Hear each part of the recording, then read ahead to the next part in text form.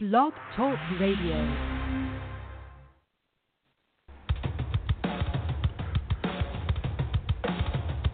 You're listening to Wide Men Can't Jump on the Wide Men Radio Network, located at blogtalkradio.com/widemencan'tjump. We're brought to you by the law offices of Stephen P. New, wowfreecam.com, and facebook.com/makeupkennedy.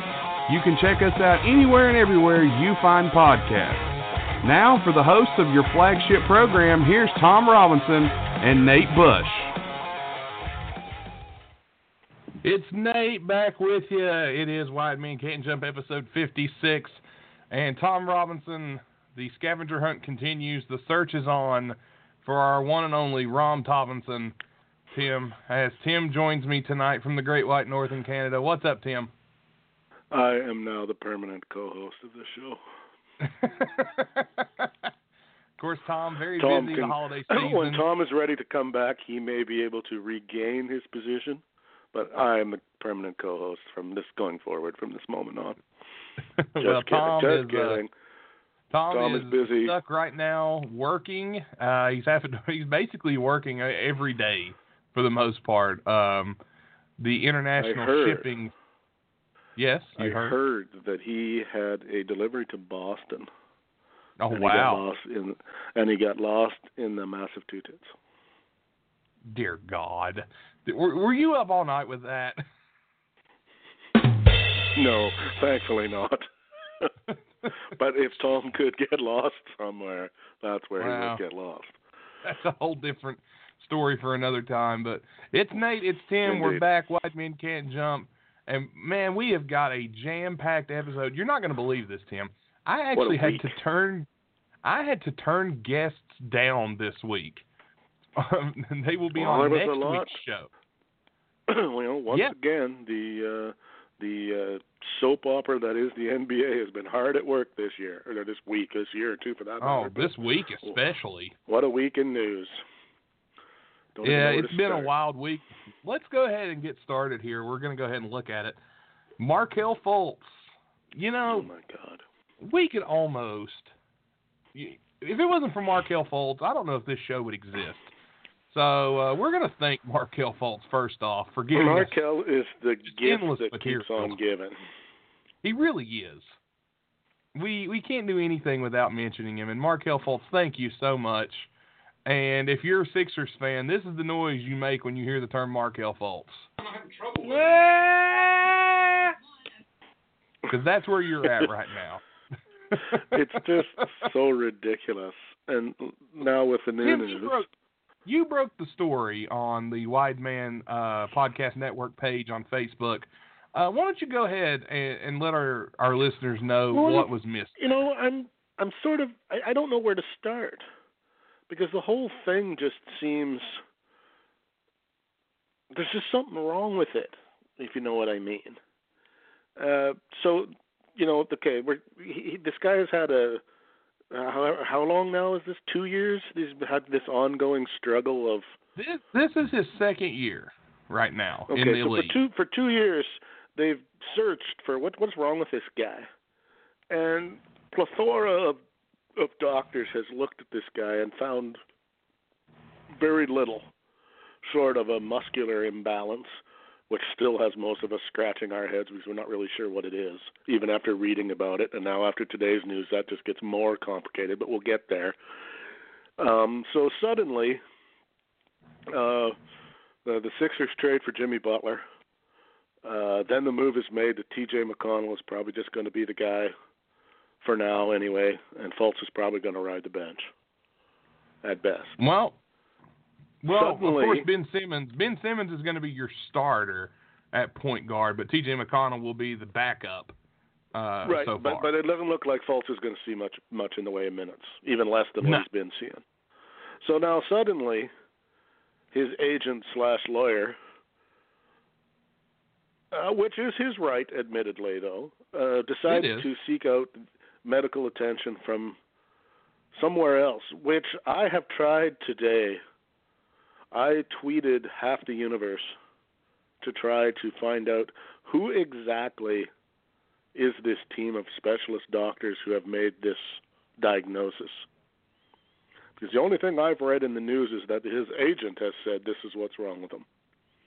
Now, I'm not saying he wasn't diagnosed, but I'd like to know who made this diagnosis that all these other specialists on the East Coast, for some reason, weren't smart enough to figure out. But that's a whole other story. So he comes down with, now, what is this? I don't even know. Thrombotic, whatever the hell it is. It's the perfect thing to have. There's no clinical test to prove you have it or don't have it. And there is no cure that will work or, that will definitively work or not work. So as long as you're willing to say you have it, you can have it. Now, and I'm not saying he doesn't have it. Don't get me wrong. But it's a mighty convenient. The optics on this do not look very good. And then today, to top it off, and then I'll just throw this out there. Stephen A. Smith goes on national television and says, I'm not saying the guy's not hurt. What I am saying, though, is there's a lot more to this than just he has a sore neck. And he won't say what, but he says this guy has an issue outside of the physical realm. So you tell me at this point. I couldn't tell you, and honestly, we see on our page, the diagnosis came, John McAdams shared this. Markel Fultz has been diagnosed with neurogenic thoracic outlet syndrome. It's a physical injury that affects nerves between the neck and shoulder, resulting in abnormal functional movement and range of motion. So that's going to affect it's going to affect his ability to shoot a basketball. But, he didn't have that injury when he was shooting a horrible percentage back in Washington before everyone took him with the top pick. But either way. He didn't have it during all those practices when he wasn't playing, when the asshole was shooting one-handers from three-quarter court and all that nonsense. It's just that the optics on this are bad. I'm not saying the guy's not hurt. I won't go that far because I don't know Markel Fultz well enough to know if he's capable of going down that road or not. So I won't say he is. But if I'm the Philadelphia 76ers, all I know is this guy is gone as fast as I can get him out of town, however I can get him out of town, because it's just another mess waiting to become a bigger mess. Yeah, I'm looking at the man's stats, and he's played 33 games in his whole career. So take that for what it's worth. He's only started 15 games, and he's only averaging 20 minutes a game. He's averaging 3 of 8 shooting for 41%, and he, man, 0.1.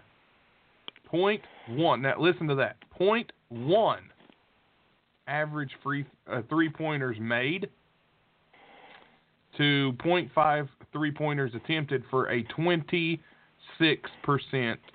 three-point percent, 27 if you round up. His average field goal percentage, like I said, 42%. Now listen to this one, Tim. Average free throw percentage, 53%. He was shooting on Shaq? his entire career. Oh, that's like awful. Shaq-like numbers. Yeah, and he shot that in college, and everybody was touting this guy, and Tom even said it. Tom came out and said, this guy's averaging, his free throw percentage is awful, and he's a guard. He's averaging 7.7 points per game. He was up. Last year he averaged 7.1 points per game. He was up this season until he left. He was up 1.1 points to 8.2 points per game. So this guy, I don't know, he's only 20 years old, and he's supposed to play a shooting guard or a point guard, and he can't shoot. And he was the number 1 pick in the draft. Well, I read that today too. That was one of the statements that was made in that his lawyer made, his lawyer agent there. That obviously, there's something wrong with him. You don't forget how to play basketball, and he was a first-round pick, first overall. To which I wanted to reply into the story, but he never should have been. That's the whole. This wouldn't even probably be a story if he would have been picked, I don't know, 13th overall in the second round, nobody would really care that much. It's the fact that this guy, I mean, he stands to make, and it's looking like he's going to see all the money because I don't know how they're going to get rid of him, $51 million over his 5 years, of which so far he has earned $15 million and played, what did you say, 600 minutes? 33 games. And 20 minutes a game, roughly, right? Yeah, roughly 20 minutes a game. Okay, so he's played 600 minutes of basketball for $15 million. Yeah. Wow. Absurd. Sign me up to that. Where do I get that deal? In Fultz's lone college season at Washington, he averaged 23 points a game. So I understand he was a scorer. I get that, and that's what people were looking at. But again, he shot 65% from free throw. That's dropped. I mean, he shot 41% from three. Granted, three-pointers were closer. He was a guy that was averaging 35 minutes a game. He was only 8 of 17 shooting. 47% shooting is not that good, especially when most of his points are coming from inside the goal. It was almost like you could have saw this coming.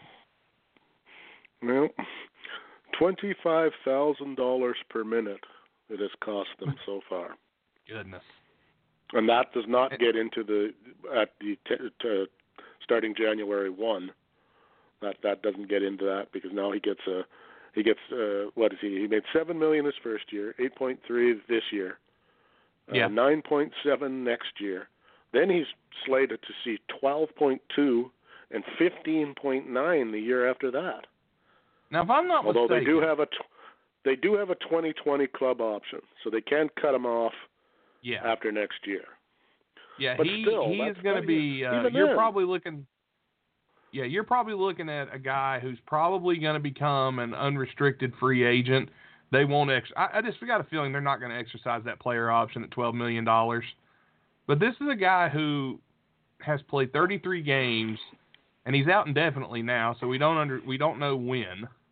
And then in 2021, if they picked up the player option at $15 million for 2021 or 2022, because once the $15 million they stretch the contract out, the 2021-2022 cap hit he's going to get is $24 million. He's going to get paid $15 million, but the cap's going to get hit $24 million because of the way the deal is stretched. And he's averaging $8 million. You say they won't pick him up, and yet I have a feeling they might. They based can't. Based on this. There's already a rumor running around that if the Sixers try to do anything, they're going to sue them. That they wrongfully diagnosed him, and the reason that he is a wreck and a mess is their fault. Now, I call hogwash on that, of course. But do you want to? I don't know what that would cost to litigate, and the PR, and all the rest. They might be easier to just pay him and bury him in the, just he'd be one of those guys. I mean, we've seen that before. There was guys playing for the Lakers last year that were getting paid. I can't remember the guy's name. Was getting a ridiculous sum of money and never saw the floor. I mean, it's not unheard of. Because I said that would frighten me. If I owned the 76ers, I would be very much afraid I would not want to go down that road. Yeah, and we've talked about the Sixers in the past, and they seem like an organization that is focused more on the bottom line than they are winning, as we've heard. Now, there's been reports that say otherwise, but from what we've seen and what we know, they seem like an organization that's more focused on, okay, we'll save some money this way, we'll get this player. Now, they're probably going to have to give Jimmy Butler a max deal, and that's probably coming. You're going to see Jimmy Butler, if he re-signs with the Sixers, he's going to get a max contract. Not 100%. Embiid has gotten paid. Ben Simmons is going to have a contract extension coming up soon. Let me check that out real quick. They should base it on how many threes he attempts, and then they won't have to pay him anything. I'm about to say, then he would be paying them. But Ben Simmons' contract is right now. This is, let me see here. Okay, we're in the first year of Simmons' new contract.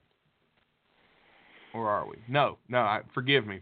We are in the third year of his rookie deal, and he will be in the fourth year next season. He started with the team in 2016, so we're looking at, he's got the 4-year rookie deal. They already have a qualifying offer for the 2020 season in place at $10 million, which his salary has slowly increased. He went from 5.9 to 6.1. This year he's at 6.4, and then next year 8.1, and then the following year the qualifying offer is 10.5. But after that, he'll be considered a free agent. So if you're going to pay Jimmy Butler, you're going to pay out the wazoo. You got Simmons coming back on a rookie deal, but you're going to have to pay him eventually too. Embiid's already got his money.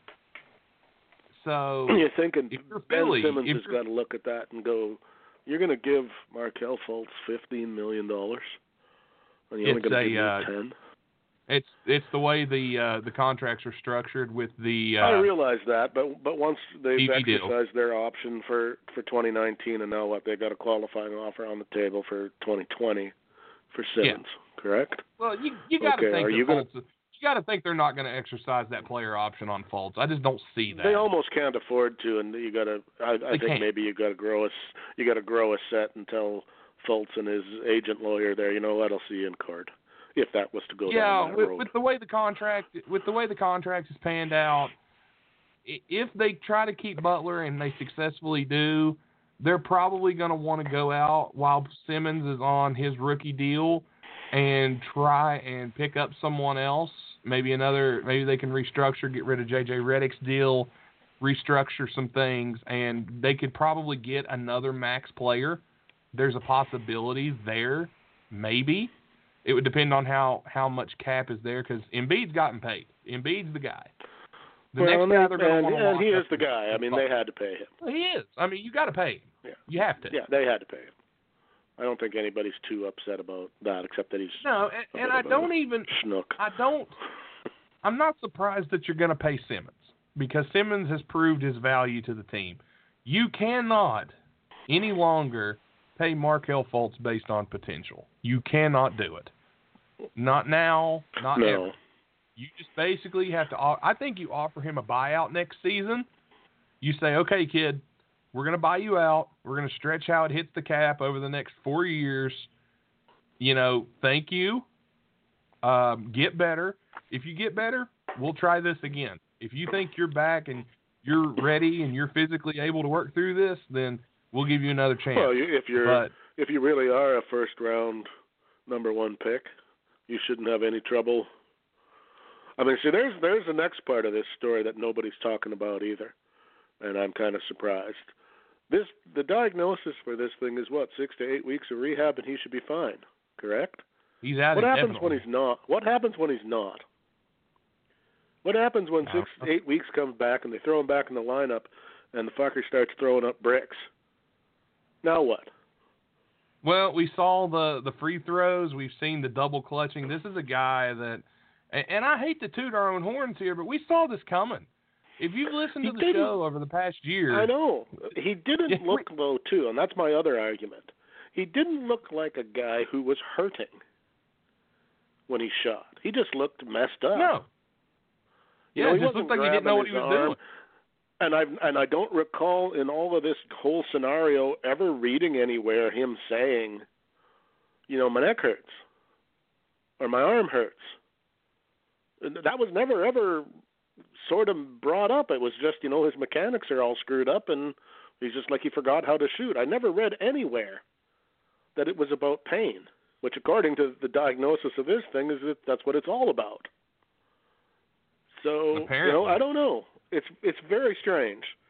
But I said, I mean, what do they do? What do they do with him if he comes back and he sucks? Honestly, and where do they go from there? Okay, well, we've taken it upon ourselves to go and get this diagnosis on our own, which was their right, but still I find kind of weird. And it turns out that doesn't help. Now what? More gong show, and did the Sixers go at that point? Okay, we got to get away from this mess. Although they seem to like the drama in Philadelphia. It's starting to actually become a problem in Philly. Now, last season, people were giving him the benefit of the doubt. They were willing to wait. Now, it's kind of okay, this is ridiculous. We've got Jimmy Butler. We need to win now. I think, we dubbed the process dead for a while, so now it's time to win in Philly. You got rid of two pieces you had under contract for a while. You gave them to Minnesota, and we thank you for that. But now it's time to win. There's no time to waste, really. It's time to play ball. And we're going to change if you don't re-sign Butler, then you've killed the franchise. So Philadelphia has to think they're going to re-sign Butler. The new catchphrase is going to be "Trust the diagnosis." Trust the diagnosis. We're gonna go with that until that falls flat, and then we'll have to come up with something else. But for now, it's trust the diagnosis. It's a whole total mess, and I don't know what the hell they're going to do. They don't know. He doesn't know. His agent doesn't know. I wonder, too, do the 76ers now get some kind of confirmation of this diagnosis? Do they now take their own guys? You'd think, but according to what I read, he's getting his treatments in Los Angeles. Yeah, that's why he's not with the team right now. So who knows? Honestly, this is such a screwed up situation, and it seems like it's going to end up in court. And if you need to end up in court, you need to give one of our sponsors a call. Well done. Thank you. That would be Stephen P. New Law Office at newlawoffice.com. Call Stephen P. New. Personal injury, automobile accidents, workplace accidents, mesothelioma, Social Security disability, unfair insurance practices, family law, employment discrimination, all these things and more can be helped by New Law Office. Stephen P. New will fight for you and your rights. Mr. New, what is there to do if you're in an automobile accident? When car wrecks happen, insurance is always involved. Did you know that in West Virginia, we have the highest percentage of uninsured and underinsured motorists driving on our highways? That means that when you're in a car wreck, your attorney needs to know how to work with your insurance company to maximize the compensation that you'll receive. If you've been in a car wreck, call me, Stephen P. New. For your free consultation, call 1-888-692-8084 or visit newlawoffice.com. Stephen P. New will fight for you to get you where you need to be. He's a proud sponsor of our program, and Mr. New is a stand-up national and local attorney. Stephen P. New, attorney at law, answers to your legal questions. And after that amazing transition there by me, give big thanks to our sponsor, the law offices of Stephen P. New, newlawoffice.com. Make sure you check him out. Steve's a great guy. We've got to talk to him. We need him to trademark Trust the Diagnosis. And then I really think we need to move on getting it into pop culture right now. For anything, anytime anybody is an underachieves, we got to get this into the lingo. He pulled the Fultz. He just folds we got to start working that into our daily conversation. He's such a Fultz. I feel like we almost do that as it is already. But... Well, we sort of do, but we got to get it out there more. We got to get that trending. We should try that. Let's hashtag Trust the Diagnosis tonight. Trust the Diagnosis. We'll try that out. See if we can get that moving or not. I'm going to go ahead and post that on Twitter, actually, with the show link here. So I'm going to go ahead and do that. Trust the Diagnosis. Because it's just so ridiculous. It is. We have some other ridiculous news too, though, don't we? We get some other ones we wanted to look at. Yeah, there's at least one more, and we have got conversations galore tonight. I talked to a lot of people in the world of basketball, and we have got a lot of NBA to come at you here tonight on the show. But I wanted to get Tim's opinion here. Tim, Fred Hoiberg was fired by the Bulls. We saw the article. We saw he was released. The Chicago Bulls were Tom and I's sleeper. And, boy, I've patted ourselves on the back a lot this season, but this is one that I can't pat ourselves on the back about. They be sleeping all right. Yeah, sleep is the key word there. But the Bulls not quite the worst record in basketball. If it wasn't for Phoenix, close, they'd be there. I gotta wonder about the Bulls. Again, this is another one where the optics on this don't look that great. How did the general manager escape the axe in this move? He fired the coach. That's how. Right, but that's kind of the way I look at it. Shouldn't Mr. Foreman have seen the axe first, or both of them? Based on the roster they got, it's not honestly, I'm sticking with it. It's not a bad roster. It's just you have Lauri Markkanen, who has not played all season. Chris Dunn is injured, so he's not been able to play. And you're dealing with a young team who really most people, unless you're Tom and myself, projected to not be very good.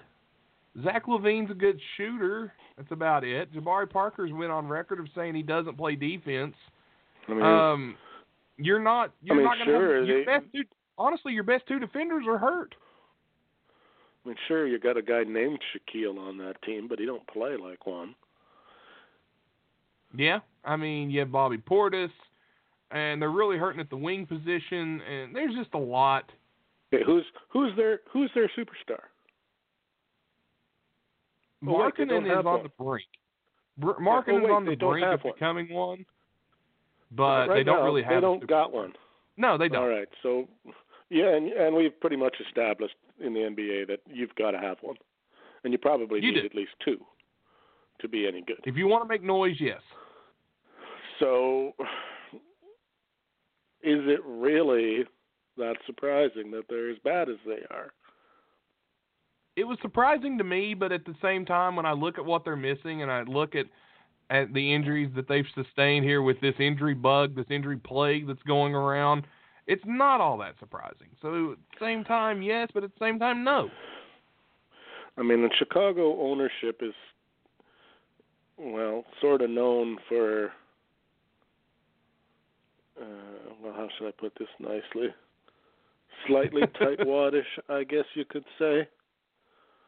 They've always kind of been about trying to get more out of guys for less, if that kind of makes sense.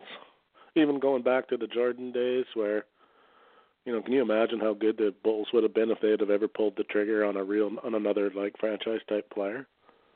Did they need to? No, but how good they could have been, how good they would have been if they had of.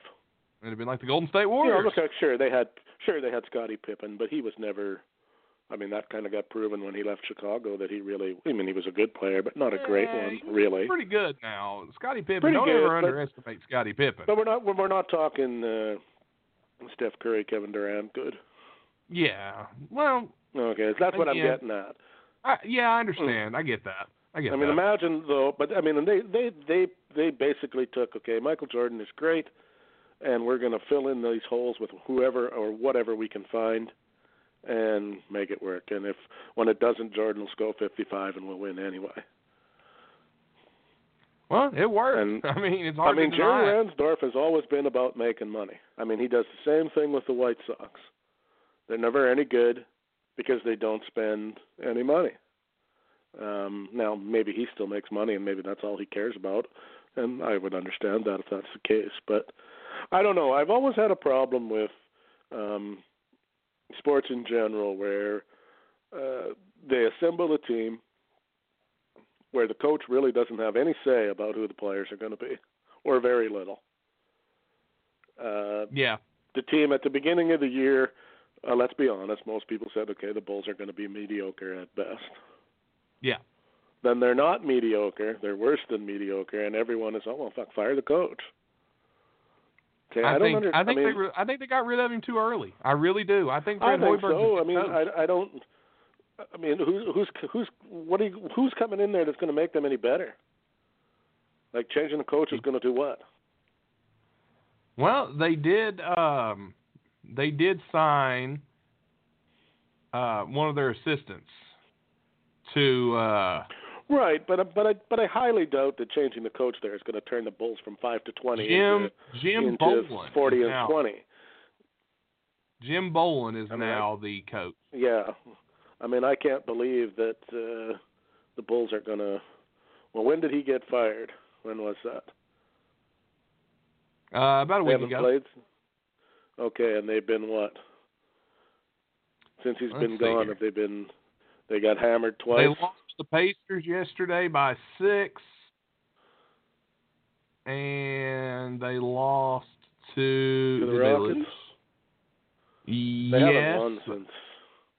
Yeah, they lost to the Rockets by a pretty good amount, and they lost to the Pistons. They haven't won a game since they beat Phoenix. Yeah. And oh my they're the God. worst team right now. They've lost 7 in a row, if that tells you anything. Yeah, and then they beat Phoenix, and then they got 4 more L's after that. So they're 11. They're 1-11 in their last 12. So there's a new Bleacher Report article out on the situation. So let me kind of share that. Kyle Newport's reporting. All right, fire that out for us.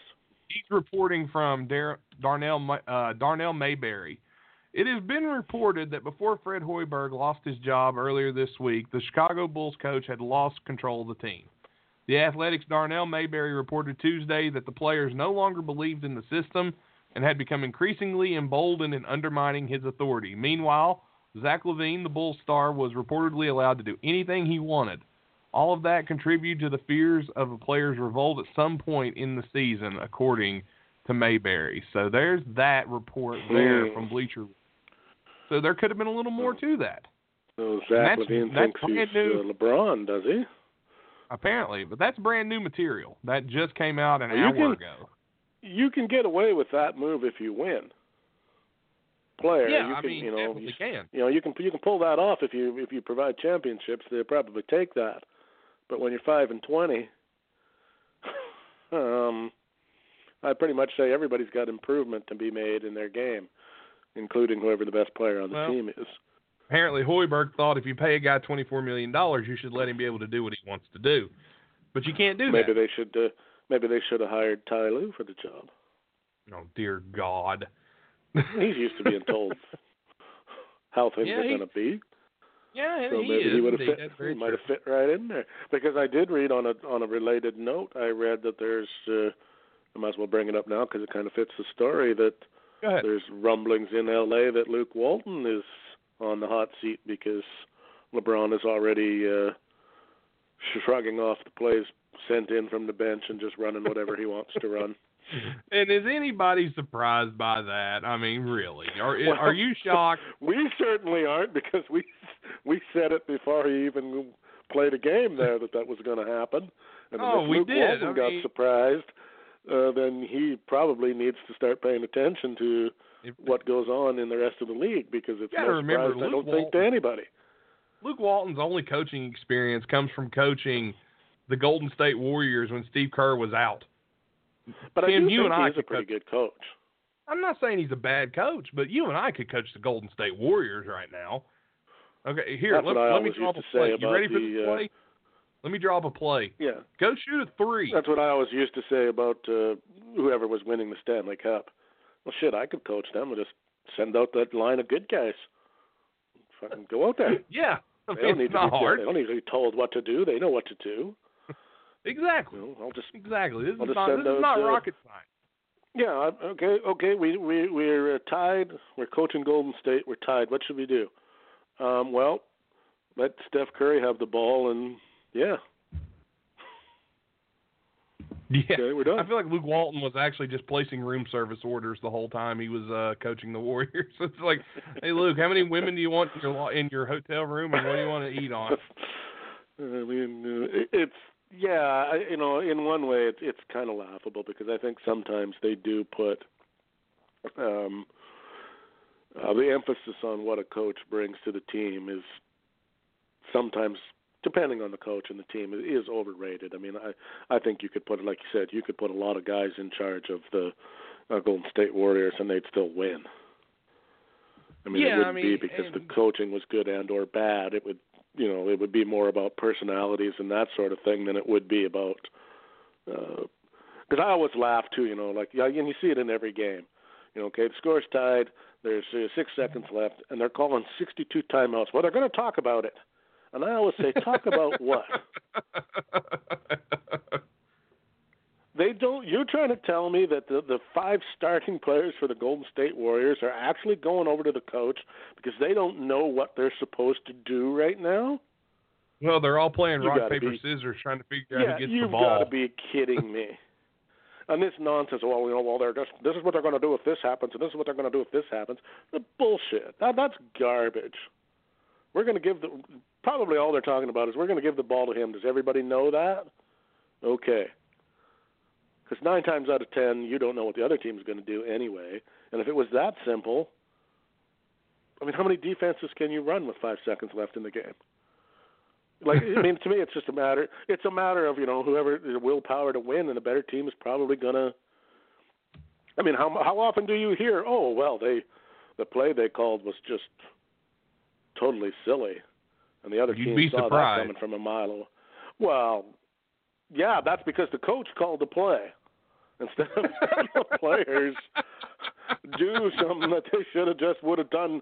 I mean, Steph Curry doesn't need to be told I can shoot the ball from behind the 3-point line and get 3 points. Nobody needs to tell him that or to tell him when he's open or not open. He knows. True. And certainly he's some 62-year-old white guy. Yeah, some 62-year-old white guy who hasn't played basketball in 30 years certainly isn't going to know better than him about whether he should have taken that shot or not. That's just ridiculous. It is, but let me tell you what, Tim. Let me tell you what is not ridiculous, and that is what's going on over with our people at WowFreeCam.com. Nothing ridiculous going on over there. Let's hear from them. All right. I'm too sexy for my love, too sexy for my love. Love's going to leave me.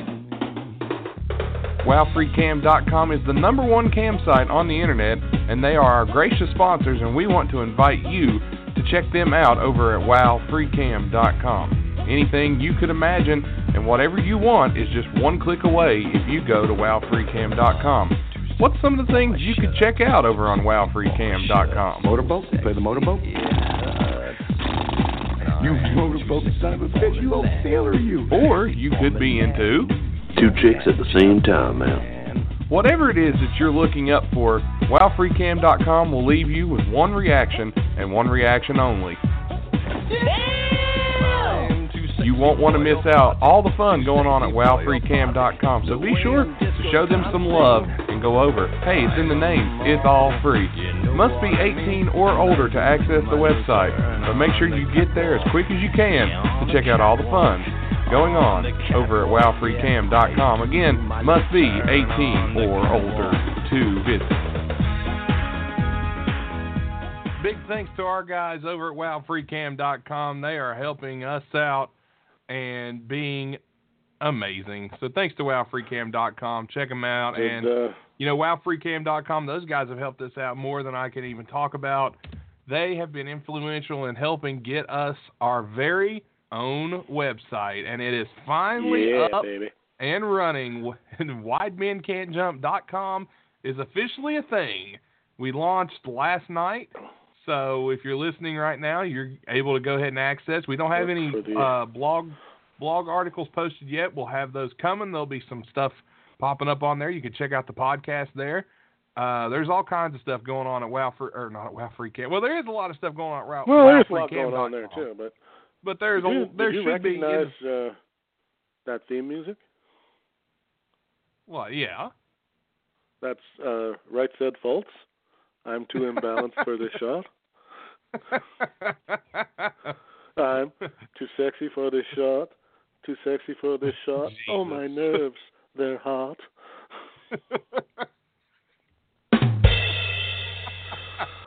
Right said, Fultz. I like it. I'm too imbalanced for this free throw. I'm a baller. I trust the diagonal. Oh yeah, there's some lyrics there that could be written. Oh God, look out! But Look Tim out, right now, Frank. Frank, where's Frank? Frank. Tim, right now, we're gonna go ahead and jump to my talk with Shane Young from B-Ball Breakdown, and he and I actually did a little. We're going to call this the Ed Bogus special because Ed loves the Around the League segments. We jump all over the league and talk about just anything and everything NBA. We talk about Eastern Conference. Sponsored by like some type of food? It's sponsored by Sheetz. The Ed Bogus segment sponsored by Sheetz, and Ed, Wisconsin cheese bites are the greatest thing in the world. So you, sir, are okay with me on that. So the Ed Bogus segment of the week brought to you by Sheetz Gas Station here in the United States. Segment of the week. So we're going to go to my interview. We jumped the shark, my friend. We're going to hear my talk with Shane Young from B-Ball Breakdown, talking all things NBA. So let's go to that right now.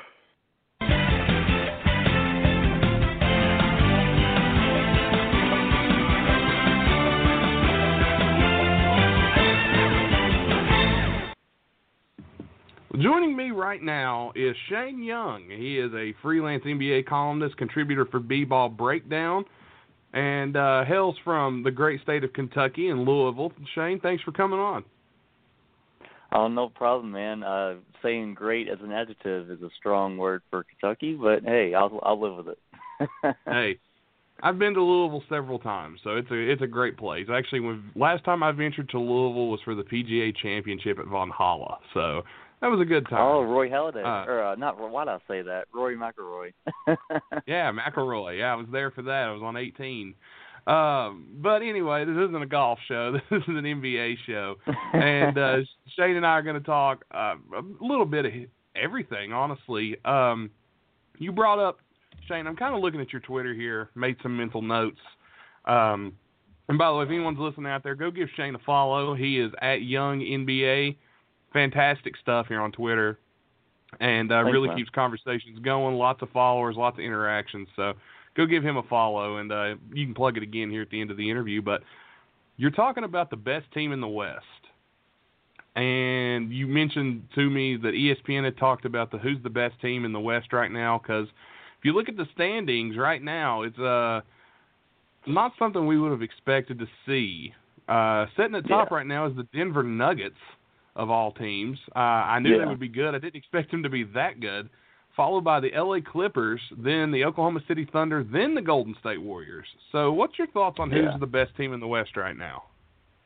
Well, I think part of what ESPN's discussion was today, they kind of just like set the Warriors aside because we all expect them to have the talent to be the best, obviously, at the end of the day. So I think the conversation is who is the second best, who's the biggest challenger. Right now, it sounds boring because they're number one in the standings technically, but I think Denver is the second best team in the West when it comes to quality and competitiveness for the Warriors because they have Paul Millsap back. They have a versatile group that is able to put out a lot of different lineups. They have the best bench right now out of all these teams, outside of maybe the Clippers. The Clippers, Montrezl Harrell, Lou Williams, they have a good bench mob, Pat Beverly, when he's healthy. So, I mean, they are a challenger. But I think right now I would say Denver because they have the star talent. They have the offense. They have Paul Millsap as the defensive enforcer, good coaching, and that home court advantage in the altitude. But as I've said earlier on Twitter, I do expect – I don't know how you feel about it. I'm kind of curious about your opinion of this team, but I do expect in May and April when the playoffs start, I think the Thunder will be firing on all cylinders. I think their offense will be marginally better than what it is now. They're like 16th or 15th offensively, but their defense, man, has been top-notch. Without Andre Robertson on the court, he had another setback with that patellar tendon injury. Won't be back for a while, maybe all-star break, it seems like, for Andre. But yet they are holding teams to under 101 points per 100 possessions, which that's a level of the Spurs back in 2013-14, like back before this big offensive boom that took place. So they are scary defensively right now. Yeah, they really are. And before the season started, my co-host and I, TR, we both predicted that the Oklahoma City Thunder would be the number 2 seed in the West. We like their additions of Schroeder. I like the Nerlens Noel addition just for rim protection and to give Steven Adams a little break because Adams was playing a lot of minutes. I like the spacing now with Melo gone. The addition of Schroeder is a big deal. People don't realize how big of a deal adding Dennis Schroeder was. Yeah. They inked Jeremy he would start Grant for 15 other teams. Oh, he's maybe more than that. Like, he is a legit player. The additions of TLC from Philadelphia, I'm not even going to attempt his name, but that's a defensive type player. Jeremy Grant gets the new contract. That gives him some confidence now. And that second team has really stepped up, and that was what was missing, I think, for years in Oklahoma City was a good second team.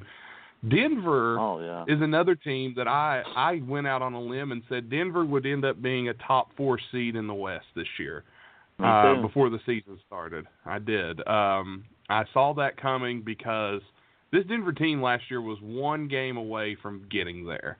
They get rid of Wilson Chandler.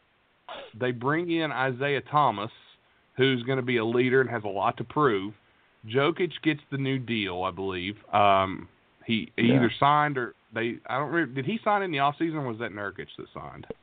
He was Jokic was last year before during the middle of the season Jokic was. So okay. I knew he'd re-signed recently. I just couldn't remember when. And then Millsap gets another year. Chemistry's so big in the NBA, and people don't realize it. The system gets better. They're used to playing in Denver. They're used to playing with that coach now. They don't even have Will Barton right now. Will Barton is an excellent 3, and he can play the 2 or the 3 when need be. And when he's on the court, he's going to change the way Denver executes. So to me, Denver right now is the best team in the West until Golden State can get all their drama behind them and get them on track, because they're going to be the best team in the West. It's going to happen. The Clippers have been the surprise to me this season. The Clippers at 16-7, Shai Gilgeous-Alexander, they draft him in the draft. They have Jerome Robinson, Lou Williams, of course, playing well. Montrezl Harrell is a big surprise this season. How do you think the Clippers have been able to turn this team that everyone was declaring dead for the most part, myself included on that? We were, hey, Lob City's over, so the Clippers have got to rebuild. But here they are, number 2 in the West right now. How were they able to turn it around? Yeah. It's honestly ridiculous. I'm going to eat so much crow. There's always, whenever you do your projections, and I map out the entire league in terms of wins before the year, I do that around September, and there's always 1 or 2 teams that you just look back and you're going to regret, that you don't feel comfortable putting there. Last year, for me, it was the Pacers. I had them down at 26 wins. Didn't see the Oladipo stuff coming, and they come out and win 48, so I was off by 22. This year, good Lord, it's going to be the Clippers. I had them at 33 wins. A lot of Clippers fans in my mentions just attacking me, just saying I don't watch them. Hey, I watched half their games last year because I was keeping an eye on the playoff race as it was getting tight down the West, and with Minnesota and San Antonio, LA, all those teams. But now, man, their 3-point shooting is so legit, and they're going to probably win over 48 games if they just keep this going and no one gets hurt. Tobias Harris, 42% from 3. Gallinari, he has not stayed healthy for the last 7 years. Always has something that keeps him out for 30 or 40 games. Let's say Gallinari healthy for the past 7 years. That might be pushing it. It may be 8 or 9. It feels like. Yeah, I mean, ever since he's been in the league, it's always been something. But shooting 46% from 3, one of the league leaders right now. And the only player that's not shooting well is Avery Bradley, and we all probably consider him an average shooter. So that's going to regress back to the mean a little bit. Right now, he's been horrible offensively, but he's still giving them a defensive identity in the games he's played. And Montrezl Harrell from Louisville. It's crazy to say because last year Donovan Mitchell was a revelation, but now Montrez is the best Cardinal right now, and he's been he's been awesome. Like off the bench, he hasn't missed a game. He's been healthy the entire way, averaging 17-7-5, or 17-7-2, and he's been just great. And I would say he's the leader. I don't know how. I know a lot of Timberwolves fans, including yourself, probably would say Rose, but I would say Montrez for the impact leader for the Sixth Man of the Year right now. It's not all about scoring. I think he comes in and plays defense harder than anyone on that team. But yeah, I mean they're awesome. I think the Clippers right now are the best team in LA. And I grew up a Lakers fan, but I still think the Clippers in a series would have just so many more weapons than just LeBron and the kids. They would have a lot to throw at that Lakers team. I think the Clippers are going to be there. I don't think they'll be number 2 in April. I would say 5-6, but I think the Clippers are going to be pretty good. Yeah, you mentioned the sixth man talk, and I talked to Scott Agnes earlier about that. Another name that people aren't talking about is Bojan Bogdanovic. He's an early candidate as well for Sixth Man of the Year. We mentioned Harrell, of course, Derrick Rose. A lot of good guys coming off the bench in the league this year. So I don't think you're crazy at all to say Montrez is looking like a Sixth Man of the Year candidate. He looks great so far. And honestly, with that team performing the way they are and his numbers on top of it, I see no reason why he shouldn't be considered the front runner right now. Of course, Rose is putting up crazy numbers, video game-like numbers, but it's it's more than 49% from three, which is just absurd. Yeah. Who would have thought that after all these years? I know I didn't. As a Wolves fan, I did not see that coming at all. And he has 51 points on Halloween night. So Derrick Rose, hey, and I ain't mad about it. You talk about defense stepping up. Since the Jimmy Butler trade, the Wolves' defense has been insane. They come back last night. They were down 14 at the half to the Houston Rockets, and they come back and win that ball game, pretty assertively win that ball game. And that defense has really stepped up. Sarge and Covington are just what the doctor ordered up in Minnesota, apparently. They're 8-3 now without Jimmy Butler. And just as a little personal note to Jimmy Butler, I thought we couldn't win without you. But I know.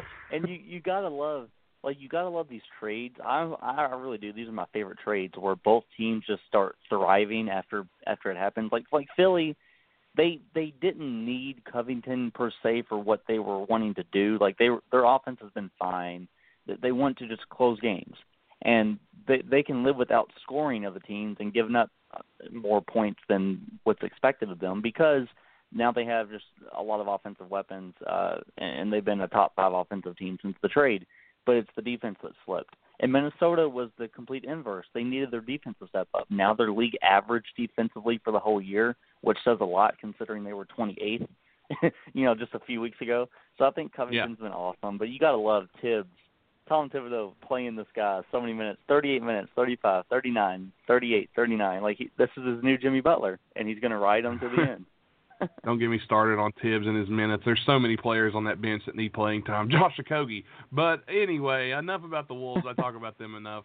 Let's bounce over to the East right now. Since we were talking about the West, let's talk a little Boston Celtics. They came out of the gate early, struggling. Everyone who wants to write them off a little early, they were expected to be this great team and to be the team that everyone should fear in the East. They're starting to turn it around now. I think everyone's starting to figure out their role. What did the Celtics need to do, in your opinion, to keep this roll going and improve heading down as we get closer to December? Because right now the Celtics are setting number 6 in the East, 13-10. They are on a 3-game win streak. So what do you think they need to do to improve? I think it's as simple as figure out the right lineup combinations and get Jaylen Brown less involved offensively when it comes to taking bad shots, but more involved when it comes to getting better shots, having them cut off the ball. I think that he and Jason Tatum, Jason Tatum's been good for the most part, but he started off pretty badly. And I think that they're just not taking enough good shots. I think Jaylen Brown is kind of stuck in limbo. He doesn't know what to do when he's out there because they have so many different weapons and there's just so many different looks that they can go to. But I'm looking here. Boston not shooting particularly well from long two. They're actually like 19th when it comes to long mid-range shots, and that's Tatum's and kind of a little bit of Kyrie when he goes into Kobe mode. Take fewer of those shots. I mean, they are getting a lot of open threes, which is really good. They're like third in three-point attempt rate. So, like, they're getting good shots, and they're just not hitting them. So, I mean, Marcus Smart, obviously, historically one of the worst shooters, has been on fire lately. So you have to expect that to progress. And then once that happens, you have to have Gordon Hayward, Kyrie Irving just come even more lightning out on the court because they don't have a lot of go-to scorers that they can just give the ball to and have something great. And Hayward's been good recently. He started off not great. He started off slow, but now he had that 30.8 rebound, like 8 assist night or something in Minnesota, I believe. So he's been get back on track. But yeah, exactly. But I think Boston is going to be. Yeah, Boston's going to be fine. But like Jaylen Brown, 25% from three on 4 attempts a night. They've got to get him easier looks. They got to get him into the paint. That's where Jaylen Brown was best in the playoffs, attacking Philadelphia, attacking Milwaukee when they played in the first round, and then Jaylen was also pretty good down the stretch in Cleveland or when they played in these finals. But the reason I'm not concerned about Boston, their record is not going to be what I thought. I don't know what you and your co-host had, but I have them at 59 wins, one off of Toronto heading into the season. I thought Toronto would be the best team, and they have been, but Boston has the third best point differential in the East. So they might be sixth in the standings, as we can see, but right now they're just right behind Toronto and Milwaukee in terms of point differential, higher than Philly, higher than Indy, Charlotte. So when they win, they blow out teams when they win. Yeah. When they lose, it looks ugly. So that's the Celtics' problem. But I'm not concerned about Brad Stevens. I've seen a lot of takes like, oh, well, maybe he's not the right guy to coach this offense. Like, okay, it's December 4th. Yeah. Let's wait and see what this team looks like on March 4th. Yeah, that's when you really need to start worrying is when you get around that time. But do you think, because you hear a lot about this, do you think they need to, the Celtics need to move Jaylen Brown? There's a lot of talk that they may want to trade him. They're looking at Washington because Bradley Beal wants out, and there's a lot of discussion going on with Bradley Beal. Do they need to move him, or do you think it's a little overreacting? He'll work himself out of it because he's trying to figure out his new role in this rotation.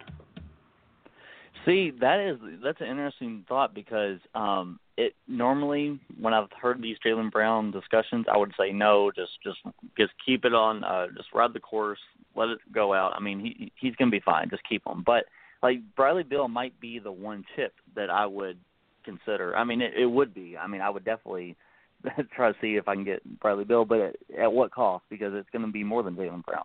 Washington, honestly, Bill's their best player, and I thought that for the last year, ever since Wall got hurt, and they were they started thriving without him.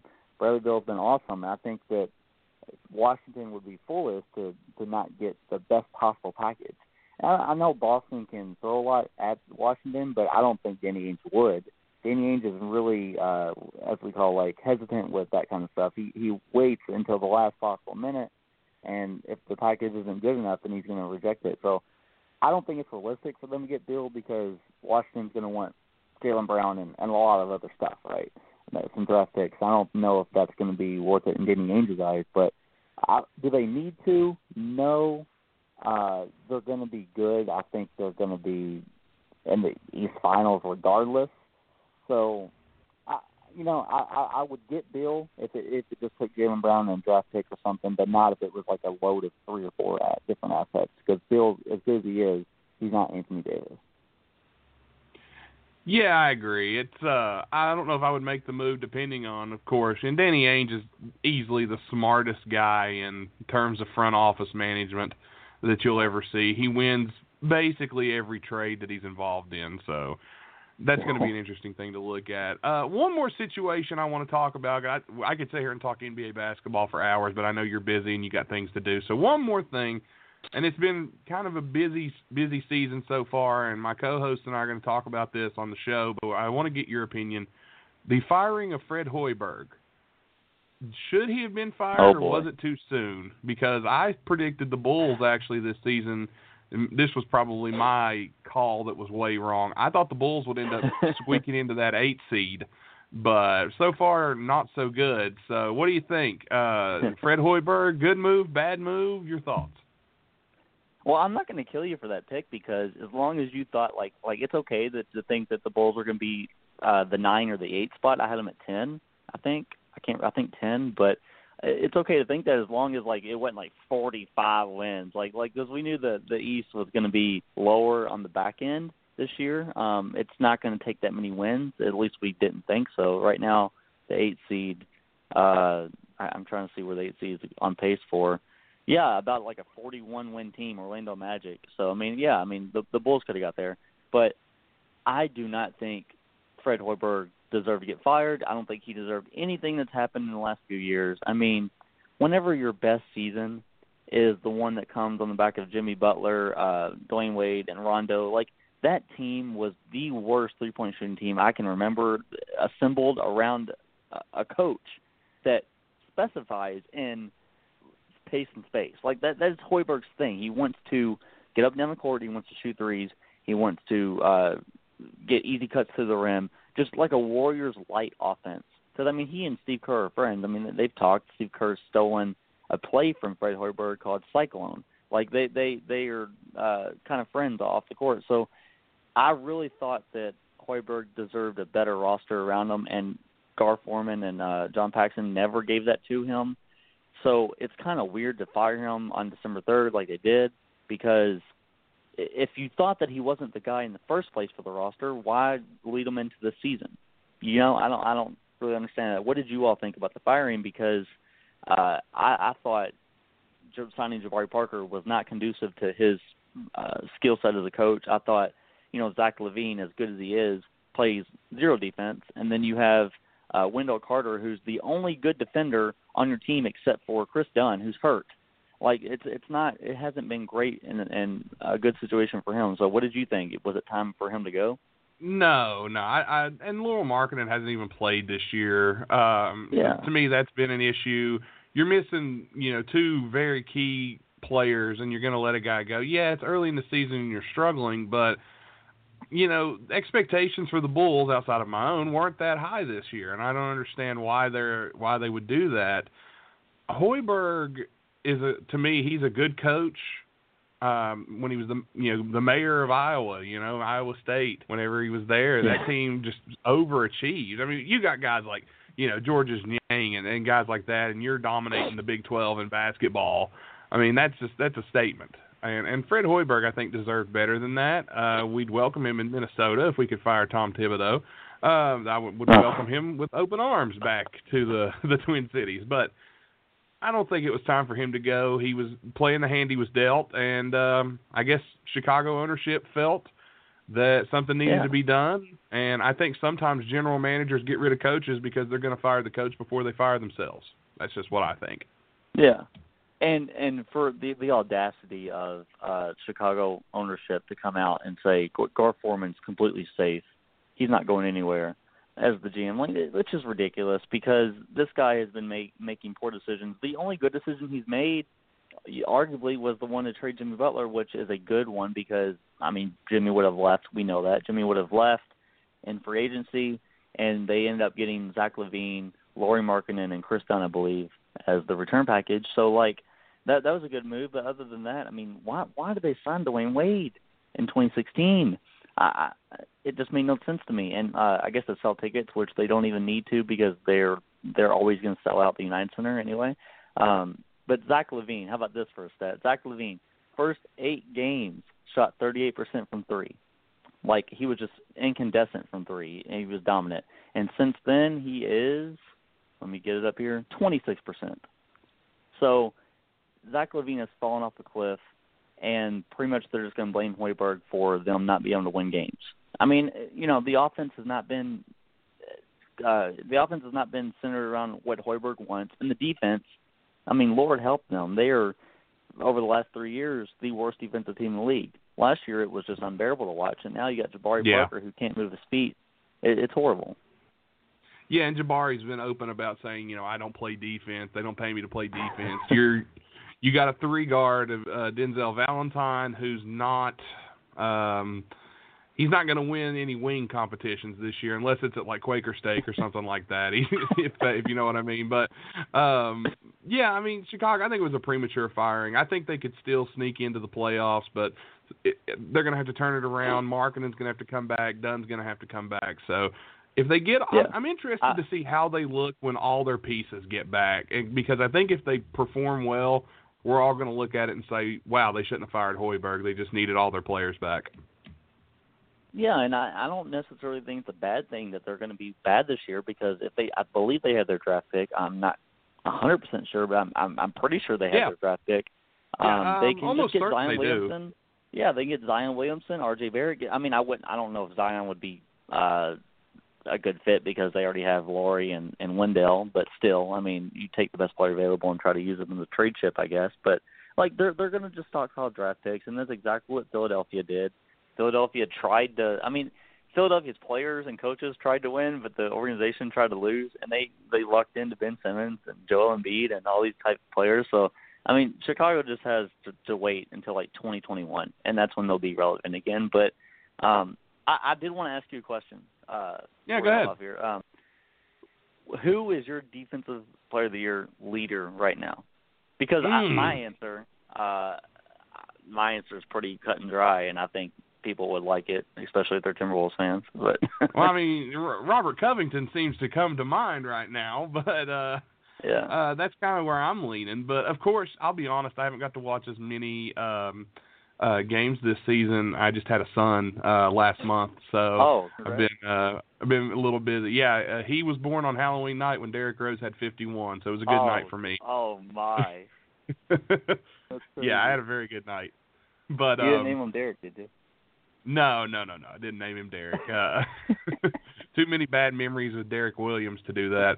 But I think Robert Covington's got to be at least in the conversation. I think Marc Gasol's played well this season too. Like, you can't discount what he's done defensively. The Grizzlies are a defensive juggernaut, as they're always been. So you could pretty much take Conley or you could take Gasol and throw them in there. But right now, the hot pick is Covington because he has played fantastic for the Wolves. I think I would go 1, Covington, 2, I would say 2, Paul George. He has not missed it. I don't think he might have missed one game. I don't think he has, though. But Paul George has been guarding the opposing best player on the court and just absolutely just dominating. And they destroyed Golden State by like 25 or 28 in Oracle Arena like a couple weeks ago. I think that he's been awesome. He's reverting back to 2016 Paul George, 2015, where he was just like, after the injury, was really good defensively. For Indiana, I think that Marc Gasol will probably be 3rd. The thing about Gasol and the Grizzlies, I don't know how much Memphis you all got to watch, but like their defense at the beginning of the year was just forcing like turnovers on like 25% of opponents' possessions, which is an NBA record. And like that's kind of died down. Now they're having to rely on Jaren Jackson a lot more to play straight up defense in the paint, and Marc Gasol to play good pick and roll defense. And Gasol's age is going to show at some point, maybe March, maybe February. But right now he's been great.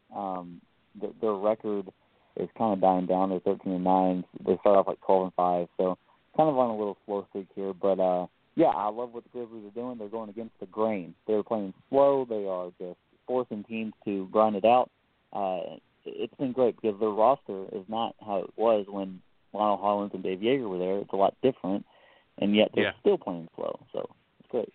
Yeah, I think it's just the mentality they've built down there, and once they add Javon Carter to the mix, if they ever let him get in there, if Shelvin Max dies off a little bit. Of course, I'm a little bit of a homer for Javon Carter. I'm not going to lie. But I think he's going to be another player that just fits that mold down there in Memphis. Memphis is a fun team. I've got to watch a few games and talk to Rob Fisher last week, actually, about Memphis. And we talked a lot about them and what they're doing. But, you know, it's going to be a fun rest of the year. And I've really enjoyed what I've got to see so far. And I've enjoyed this conversation with you, Shane. I really have. And I really appreciate you coming on. And we took more time than what we said we would. But that, hey, I enjoyed it. I had a good time. So I hope we can get you back on, and we'll talk a little more ball soon. Oh, yeah, man. I'll be happy to come on any time. And if I'm going to start up like a little show I'm doing on Periscope, and I'll keep you guys on guest list here. I appreciate it anytime, and we thank you again for coming on. Why don't you let our listeners know where they can find you at, read your articles and things like that? Oh, yeah. You can find me on Twitter at YoungNBA. Also post some Instagram stuff, maybe like breakdown videos or stuff that I find interesting at ShaneYoung24 on Instagram if you want to follow me there. And I haven't been writing for B-Ball Breakdown as much because we've been kind of like transitioning from different editors. So my stuff will be on there soon, though, bballbreakdown.com, which goes to Clutch Points because that's where we're associated with. But you can, on my profile on Twitter, you can just go to my Medium page, and that's where I just post my personal stuff I've been writing. I wrote about the Raptors last week, and coming soon it's going to be on Kevin Durant. I'm going to write about his start to the season. So definitely look out for that if you want to. Well, we can't wait to check that out again. And thank you, Shane, again one more time for jumping on with us, and we hope to have you back real soon. Man, have a good one. You too.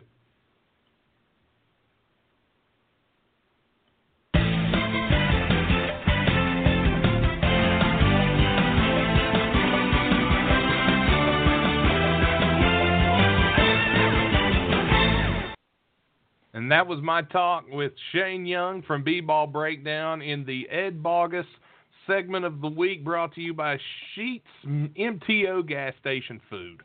So that's been that for the week. Oh, boy.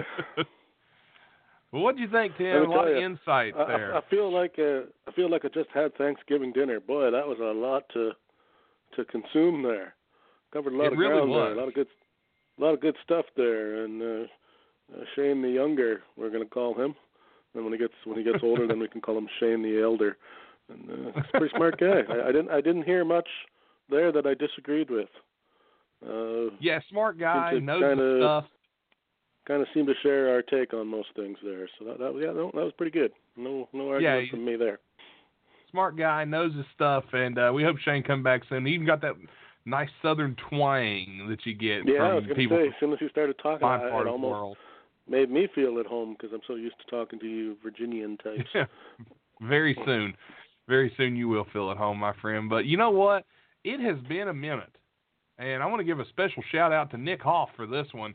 It's time for Bush League. Bush League.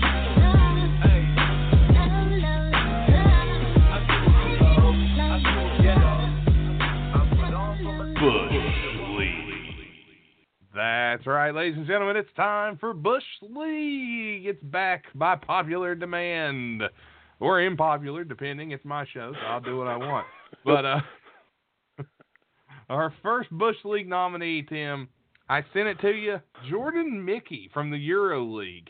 In case no one has seen this, I have shared all of these clips on the Wide Men Can't Jump Twitter.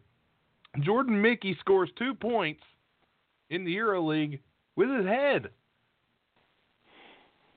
Literally. No joke. He's standing wide open, calls for the ball. The ball, he thinks the point guard's going to shoot, so he turns his head for the rebound, and the ball hits him in the head, bounces off of his head, up into the back of the glass, and into the basket for 2 points. I mean, does that mean that man's head is in fact square? It would seem so, but one thing or on an angle that you got that kind of. I mean, I'm thinking you could strategically place a man under the basket, throw basketballs at his head all day, and not have one hit his head and go in. Yeah, it was almost like it was perfectly set up, but we all know that it was by chance. So at the end of the day, you know what it is? That's Bush League. You hear me? Bush League. Yes, it is. That's Bush League. Our second Bush League for the week, Tim, I sent this to you, but I don't think you've seen it yet. Nikola Jokic against the Toronto Raptors in Toronto. The Denver Nuggets are up late, and Jokic catches the ball. And this one's actually not on him. This is not on him. He catches the ball, is expecting to get fouled. When the guys reach for him, he just throws the ball up. Just tosses it up in the air. The shot goes in with one of the most ridiculous circus shots you ever want to see. And the refs don't count it. Did you just see it? I'm watching. I saw the shot. Yeah. It's quite ridiculous. Yeah, it goes in. Why didn't they count it? That's what I'm asking. They didn't count the shot. It clearly could have been. That had to be continuation. Like, it had to be. Yeah, The refs, I was going to say, they're trying to say he was fouled before he was. I suppose. Maybe how. the referee was. The play wasn't Bush League. Perhaps it was the referee that was Bush League. It was not the play. The play was not Bush League. It's 100% the refs. The refs, you know what I'm you with are? You on that. I mean, that is Bush League. That was very much There you Bush go. League. It is. And finally, ladies and gentlemen, I shared this stat line on the Facebook page. By the way, all these videos and stat lines you can see, they're marked under Bush League on the Twitter page. And listen to this stat line, Tim. November 30th, at home against Denver, 5 points, 5 rebounds, 1 assist. December 2nd, at San Antonio, 4 points, 1 rebound, 1 assist. At Dallas, December 4th, 2 points, 1 rebound, no assists, 3 straight losses. Who do those points belong to? Who does that stat line belong to? In the YMCA league. No, Tim, it is not you in the Moose Invitational Tournament. It is Zach Collins, ladies and gentlemen. Zach Collins returning back to the list. The great Zach Collins, the hero that Tom Robinson fan. Zach Collins, ladies and gentlemen, he's back. And you know, Zach Collins, a new year, but you're still. That's Bush League. There you go. This has been Bush Zach Collins League. He could be the leading scorer in the Canadian MIT. He might be able to, but that's been Bush League. At the Moose Invitational. And we hope you guys enjoyed Bush League on this episode. Bush. So who was the winner? Bush League.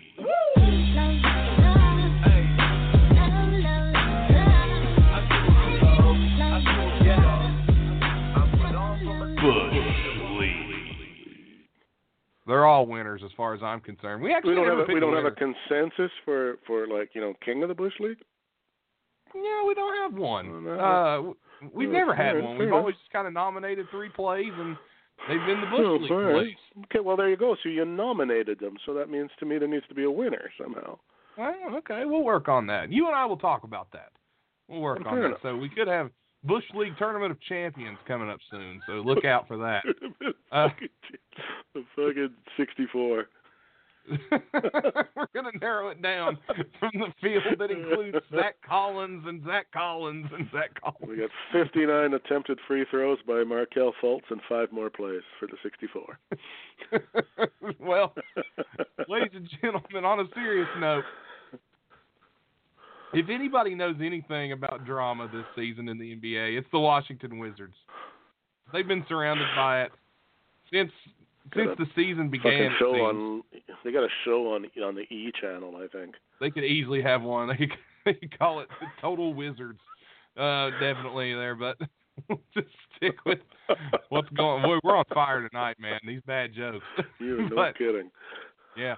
I was able to sit down and talk with Dave Johnson, the radio play-by-play host of the Washington Wizards. Dave knows his stuff, follows the team, was on the road with them on an off day yesterday, and I was able to speak with him for a few minutes. So we're going to go to my conversation with Dave Johnson, one of the voices of the Washington Wizards.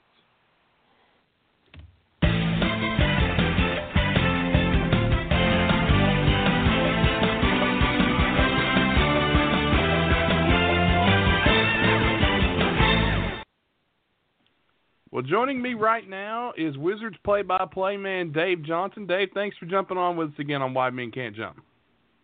Always appreciate it as we continue through what is a busy stretch as we're playing 9 of 15 games in December on the road. So we were in New York, now it's on to Atlanta, and, I get lost where we're going next, but there's that old cliche about one game at a time. Yeah, you walk out and you have to look at the center court to remember what city you're in, so I understand that, but doing a great job as always. It's like that. Yeah, doing a great job as always. Always try to watch the Wizards feed on League Pass and hear you call the game. So you're doing a great job. And the Washington Wizards right now are going through quite a bit of turmoil in terms of drama within the backcourt, if we can say that, or excuse me, in the front court. No, I got it wrong. It's backcourt. I'm sorry. It's been a long day. But John Wall, Bradley Beal. There's been a lot of talk about Bradley Beal wanting to be off the Wizards team. This season, Beal has been playing pretty well. He's averaging almost 22 points a game, 4 rebounds, 4 assists. So he's having a pretty good year. But apparently, he said 7 years seems like too long for him. What's going on with Bradley Beal? Well, he didn't say that. So what's going on with Bradley Beal? He scored 27 points on Monday night in a win over the New York Knicks, and as the story was reported by somebody, and I forget where it came out, but his agent also made it clear he didn't say that. So again, none of these stories that are popping up, and if people have a perception that there's drama or no, we're going from New York to Atlanta and trying to get better as a basketball team and trying to win games, and we're off to a start that they're not pleased with, and when that happens, then you're gonna hear lots of stuff fly around, and that happens with all teams, and we're not the only team in a position where it's not the start that they wanted, but it's last check the season goes until April, so they're not going to count you where you are on December 4th or 5th or whatever day today is. It's about what is going forward. So. The real situation with this team is Howard's trying to find, okay, Dwight Howard is not going to be a short-term solution. He is out because of a aggravated gluteal strain that required back surgery. There's not going to be an update for another 2 months on that. So, okay, this great defensive presence and rim protector that was supposed to help you rebound and get it and go and play fast pace is not going to be part of the plan. So how do you adjust? And that's what the team is finding. It's changing combinations. We just had Markieff Morris now coming off the bench playing some of his best basketball since he's been with the Wizards. So we're using that combination. Thomas Satoransky now inserted in the starting lineup. That's the dynamic that is going on right now. This is a team that didn't start the season with the lineup it expected to start, and that's part of the reason why I think it didn't start as well as it hoped to start. But last 13 games has put together an 8-5 record, and is hoping to build some wins through what's, as I just mentioned, a month of December that is not favorable in terms of schedule with 9 of 15 on the road. Yeah, and that's a tough stretch for anyone. And so Dwight Howard being out with the injury, just want to clarify with you, how long is it looking like Howard's going to be off the court with this injury? Well, I mean, again, what they said was when his surgery was last Friday, and so they said there'd be an update in 2 months. So last Friday would have been the end of November. So, I mean, I guess then we're looking at the end of January, any update on his situation. Now, does that mean he'll be able to play in February, or is it March? I think it's one of those things that when any kind of situation where you're talking about, okay, there's going to be an update in 2 to 3 months, you really, when you're in the depth of a season, it might as well be in 2 or 3 years, because you've got so many games to focus on, and it's not like you can say, all right, well, we're just going to wait until he comes back, because it's not within the next week when there's, oh, by the way, 5 games you have to take care of. So, he made a difference when he was out there. There's no question. And he put up the numbers, the kind of numbers that I think they were hoping we were going to put up, and there was every belief that it was only going to get better. The only concerning thing I witnessed this firsthand is he was even having trouble sitting down, and he was in a lot of pain, and that's finally obviously wanted to avoid surgery for the very reason of having to miss. When you suddenly have back surgery, which is what it was, on one of his discs on his back, when you have that, now you're going to talk about a significant recovery time, not just, he'll 1 week. So we wanted to, you wanted to be able to treat the situation without surgery if possible. Unfortunately, that wasn't the case. And so now it's a situation where you move on, and it's an opportunity for Thomas Bryant, who's a young guy who is developing and showing some flashes even in his time with the Lakers, and now with us, he's young, he's raw, he's going to make mistakes, but he's going to do what we're seeing him do, be able to go out on the elbow, set the screen, and then turn around and have the athleticism to get the rebound if the guy you set the screen for missed the shot, and he can provide the energy. Now, again, in today's NBA, and that's why with Markieff Morris, people will say, well, he's coming off the bench. Is that a problem? No, he embraces that, because at the end of the day, it's not whether you're starting or coming off the bench or what it is. It's how many minutes you're playing and where you're playing those minutes. And so that's what I think right now is the big storyline for the Wizards. This is a team that's had a couple of injury blows and decided, all right, we've got to figure out what is the best combination going forward of players on the court. And you would like to have that combination figured out on opening night, but that wasn't the case. But as I said, there's some signs it's going in the right direction, but also in recent games, also signs there's still work to be done. So it's an exciting time from that standpoint. Yeah, and the Wizards, if you read online, you would think they were the worst team in the East with the way people talk about them on social media sites, Twitter, and some of the blog sites. But I'm looking at the record, 10-14, much improved, as you said, after they had a slow start, but much improved. They're 10-14, ninth in the East right now. And again, it's just December. Things could turn around very easily, but only a game and a half back of Orlando, and still a long season to go. So I think people are kind of overreacting to Washington's early struggles. I mean, they were the 8th seed last year, made some moves. They traded Gortat, brought in Austin Rivers. But one position they did kind of fortify, they brought in Jeff Green. Are they wanting to play Jeff Green more at the 3 or the 4? I know there's kind of a logjam at 3 with Oubre and Porter. So are they moving him more to the 4 position to get more minutes out of him? Well, it's more just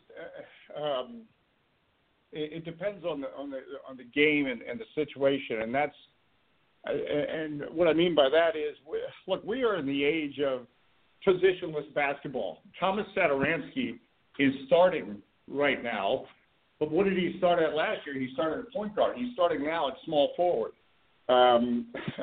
So the basketball that you probably grew up with, I grew up with, where we call positions 1, 2, 3, 4, and 5, really just does not exist anymore. So it depends on it's not my point is, it's not like they're saying, well, let's try to move him to the 3. He's not being moved anywhere.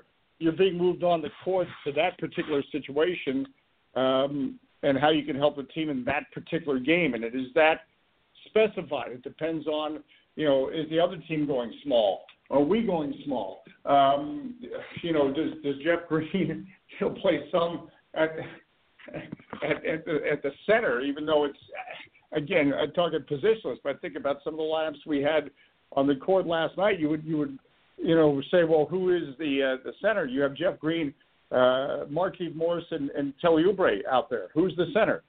It's just a different era in basketball where you really don't get caught up in the names and the numbers, because they almost don't exist anymore, because it's more positionless basketball. We talk about even playing John off the ball more to free him up or to free others up. So it has changed so dramatically from, even when I started this 20-some years ago. Back then there was, all right, that guy's the center, that guy's the post player. We're going to feed in the post to him, and we're going to work it downtown. Or inside. And now it's about, 3-point shots. The corner 3 is the closest 3 to the basket, and that's become the new layup in the NBA. So, again, I grew up in an era where the 3-point shot was a desperation shot at the end of the shot clock. Now it's part of the offense, and you need it to be, because, if you're shooting 2s and the other team is shooting 3s, no matter how well you're shooting, you're going to lose.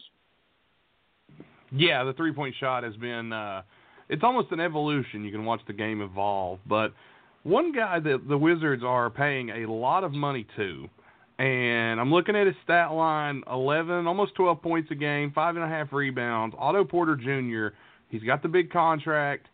of course, you hear these names all the time. Some people want him to be traded. Some people are calling for Bill. I don't know why they want all these trades to happen, but Otto Porter, how is he fitting into this rotation? Is it business as usual for him, or has he kind of had some struggles out of the gate here? He's in now his 5th year, or it might be even it's his 6th year in the NBA. So how's he fitting into this Wizards rotation? Well, I mean, I think, look, first of all, the reason you're hearing, trade talk and speculation is because the team is 10-14. And if it was 14-10, nobody would be talking about that type of stuff. But, he's part of he had a very good game last night, and he's had some very good games, but he's been inconsistent. But he being inconsistent is what the definition of the way the team has been this season. So it's not to put it all on him. He's in a type of player where he doesn't start with the ball. So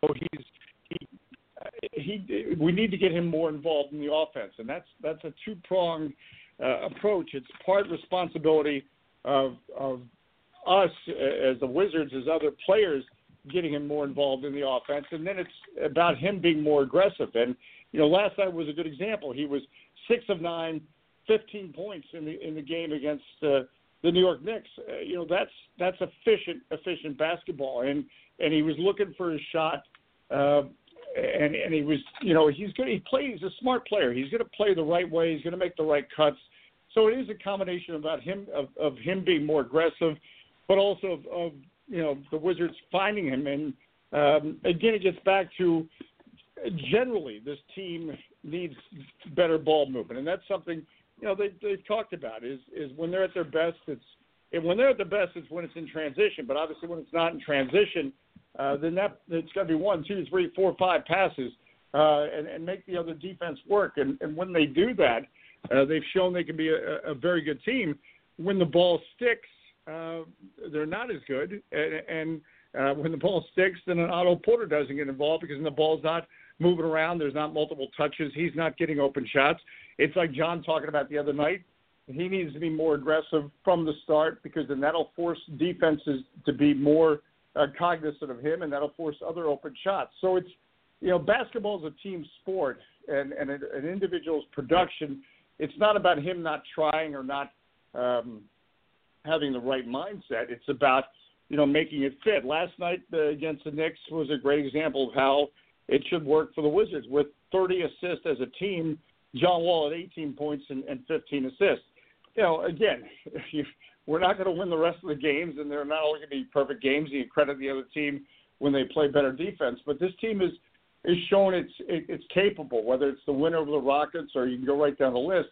But it's now about being consistent, and that's I think there's probably 25 other teams that are saying the same thing right now. Is they're searching for some consistency and in some cases some identity. And as Bradley Beal said on a radio postgame show the other night, they need to get back to playing with like they did against Brooklyn, quite frankly, more of an edge and a nastiness on defense. That's not dirty, just more of an edge. And I think we've seen better defensive performances out of this team. Now you just have to do it on a consistent basis. And if they can, they certainly have the talent and the depth, even without Dwight Howard, to be better than an 8 seed in the Eastern Conference. A big part of the storyline of being an 8 seed in the Eastern Conference last year is they missed their top player, John Wall, 41 games. That's a big blow. That's half the season.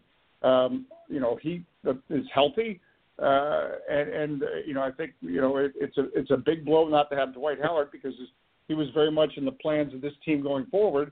But they have the talent capable of making a difference. Now, until they get to a position where all is right and they're competing for the Eastern Conference, there's going to be talk about trade this guy, trade that guy, move this guy, move that guy, fire the radio announcer. It's I've been doing this 25 years. This is what happens when you're not meeting expectations. And look, the team is not at 10-14. And that's what I'm saying. I'm not sugarcoating anything here. The team has not met expectations. The team has not played as well as it is capable of and should have. The team is not happy with being 10-14, but they are happier of being 8-5 over the last 13 games. And now, okay, you put a couple of games together. Brooklyn and New York that showed well. Forget who you're playing. It's about how you're playing. You played well in those games. Now, tomorrow against Atlanta, on Wednesday night against Atlanta, that's a great opportunity. You need to show up and show that consistency and quality that's necessary. Yeah, I agree. And don't fire the radio announcer. That's never fun. We don't like that. No. But just a couple more questions here, and I'll let you go. I know you're busy and you're tired and you want to rest up and you've got a long schedule ahead of you. But one thing I want to ask is Austin Rivers. How's he looking coming in off the bench for the Wizards this season and after the trade with Gortat to the Clippers? There's another example. Look, he'll tell you straight out he's not played his basketball. Porter's not played his basketball also. I mean, again, that's not to say all's fine, but there's nothing wrong with these players. They're just admitting, okay, got to work this out. We got to figure this out. But he'll tell you straight out he's not having the kind of season he wants to have. But we know his quality and we see it out there. And it's one of those things where I have every confidence in a player like Austin Rivers. Give it time, it's gonna work. And it's Kelly Oubre will tell you. Look, he shot 34% beyond the arc last season. This season had been shooting 28%. And then last night against the New York Knicks, certainly an encouraging sign. We were at 5 of 6 beyond the arc, and he'll be the first to tell you. And he told us in our post game that he is just putting in so much extra work to try to get it right because it hasn't been right, and that's also been a big part of our season, both 3-point defense and 3-point offense, in terms of why the Wizards are 10-14. So what you have here on December 4th is a team that is not a complete story. There's some positive signs, and it's it's positive. I'm taking positive from a negative. You're in this position, even though, and Austin Rivers tells you, I haven't played my best basketball yet. I've got to be better. When there's still room to grow, that's a good thing. When you feel like, oh wow, we're getting all we can out of these players, and we're 10-14, that's not a good thing. That doesn't bode well for the future. But again, this team is would have liked to have had a better start. It would have quieted noise on the outside. It didn't happen. Now it's about getting the right rotations, getting the right energy from the start of games. Again, the Wizards this season only 6 times out of 23 games had the lead at the end of the first quarter. So that means in most of the games, 17 of 23, if my math is correct, they've been coming from behind, chasing games. And that takes a lot of energy. That has to change. You're not going to have the lead at the end of the first quarter every time, but actually it's out of 24 games. So 18 times they've trailed after one quarter of play. And that's part of the reason why you bring a Thomas Satoransky in from the start of a game, because he's going to play with the energy and that's necessary and help set the tone. And the Wizards have been bad at setting the tone in games. So that's something they need to do to be better at going forward, so they're not always coming back from 10-point deficits. Yeah, you can't fall behind 3/4 of the time and trying to fight back. That's a tough hill to climb. Last question for you, Dave, and I'll let you go. Troy Brown Jr., drafted in the first round, 15th pick, hasn't saw a lot of minutes yet, only touched the court a few times, looks like 11 games, only averaging 6 minutes a game.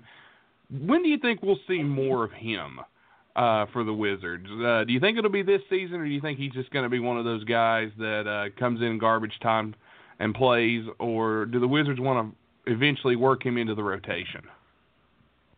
Well, I mean, I think it's going to be up to what he continues to do, and he's not doing anything wrong. It's just that he's a rookie. This is a league where, as a rookie, generally it's hard to crack the rotation, especially on a lineup like the Wizards. It's just there's only one ball and so many minutes to go around, and right now, there just isn't room for him in a regular spot in the rotation. Can that change? There's so many variables still left to play out, and I don't even want to mention it, but dare I say it, injuries become involved, et cetera. But the fact they've got him on the roster now is a sign of the confidence. They believe that, having him at the NBA level will help him develop. But they also have now, and it's a wonderful part of the NBA, where they have the G League, and we've got our own G League team in Washington, so we can even assign players from time to time that go back and forth. I mean, and there's another player down there, Devin Robinson, who comes up, and one day I think is going to be part of the NBA. But I think this is the new NBA where you're going to see more and more players, because most players are playing, it seems, only 1 year of college. The G League option is going to be important for a lot of players. But in Troy Brown's case, he's part of the regular roster, and I think that's important part of his development. And we'll see where he plays out. There's just not enough time in a game to get everybody involved. Jason Smith is a guy that is a veteran who probably fans are always talking about should get more playing time because of what he brings, and there just isn't room in some games. But yet when we see him come in, we see what he can add. So it's competition in practice and is all that stuff. It sounds cliche, but it's real, and they live it every day. And the coach will make adjustments to his lineup based on what team players are doing, in practice or in games. And again, Thomas Satoransky now in the starting lineup, he earned that position, and that's not necessarily a slight against anybody else. It's a credit to him, and you still need everyone, which is a great scenario. Is okay, Thomas Satoransky gets the starting lineup, but that doesn't have Kelly Oubre's play drop off. He's still one of our best perimeter defenders, and a couple of games after being used now as a bench player, he has 21 points on 8 of 11 shooting. So, it's part of the evolution of the team throughout the course of a season, and especially with the Wizards, where, again, losing a Dwight Howard and not having him from the start, put this team in a position where, all right, we've got to come up with some plans B or plan C, because plan A with Howard in the middle is not an option. Yeah. Well, I appreciate your time, Dave, and your insight, and always good to talk with you about the Wizards. And it's good to put all those ridiculous rumors to rest about the team, and especially about Scott Brooks and Bradley Beal and John Wall. And it's good to put those rumors to rest now. So if you're listening out there, stop tweeting us about the Wizards drama. There is none. Let the Wizards be the Wizards. And we appreciate your time, and we hope we can have you back real soon. Be safe on the road, and we'll be listening. I appreciate it. I always appreciate folks checking in, and you can tweet me at Dave J Sports. All right, will do. Thanks again, Dave. All the best. You too.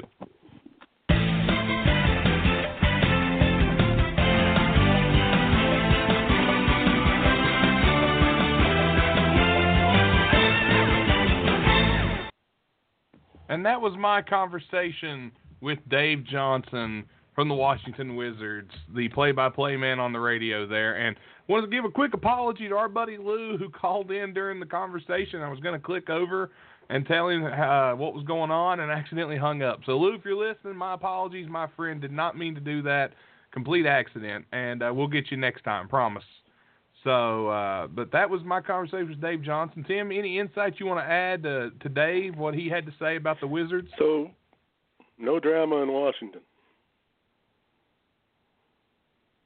Well, again, he's with the team. So, he's closer to the organization than I am. But I didn't really, and I don't know how I didn't hear any mention of, like, maybe the players aren't on the drama end, but what about the team coming out and saying, pretty much everybody was available? Again, that's I'm just going by what Dave had to say. Right. So. I mean, I liked his positiveness, and he is with the team. What did he say? 25 years? Yeah, a long time. Did I get that right? So he's been with the team for a long time, and he did admit that maybe they weren't. I thought maybe he was but being close to the team too. Maybe his expectations for the team were maybe a little higher than mine are. But he did say, that they hadn't played well, and other than that was the only thing I thought was interesting. But then he didn't really address, and there is a difference between the players and management. Because I was under the impression if management says everybody's available, I don't know how that can't create some issues. Well, Bradley Beal came out and said that reports he wanted to be traded are nonsense. So there's that. And that could well be 100% true. But that still doesn't account for management saying, he may not want to be traded, but everybody's available to be traded. Management has also said that they do not want to move Otto Porter. The Lakers have apparently offered Lonzo Ball to the Wizards for John Wall. Don't know if they're interested in that. So there's a lot of reports going around right now on the Wizards that just aren't true. And that's what I'm getting from Dave. I would have to say, without knowing, he's infinitely closer to the team than probably anybody else except for the guys who actually play for the team. So if he doesn't know, nobody does.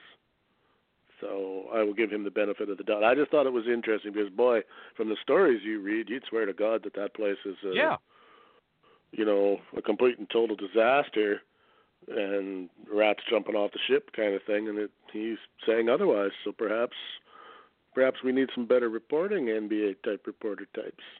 Well, I when I want a story, I go to the source. So I went to the source, and this is a guy that works for the organization. Time will tell. I see tonight that they were holding on. They got a 6-point lead over the Hawks, or 14. They're beating the Hawks. Look like they're going to roll holding on. That one. They're actually all know on a two-game. They're on a 2-game win streak. Nothing cures drama faster than winning. That's true, and because everybody loves to win, so. And with the rotation being fixed, who knows? It could be happening.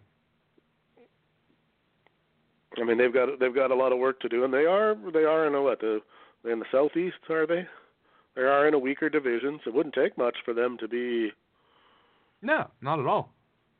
No, I think they're I think they're 2 games off the lead in their division. So in their division, and they're only. Well, here's an interesting little fact. I tweeted this out the other day.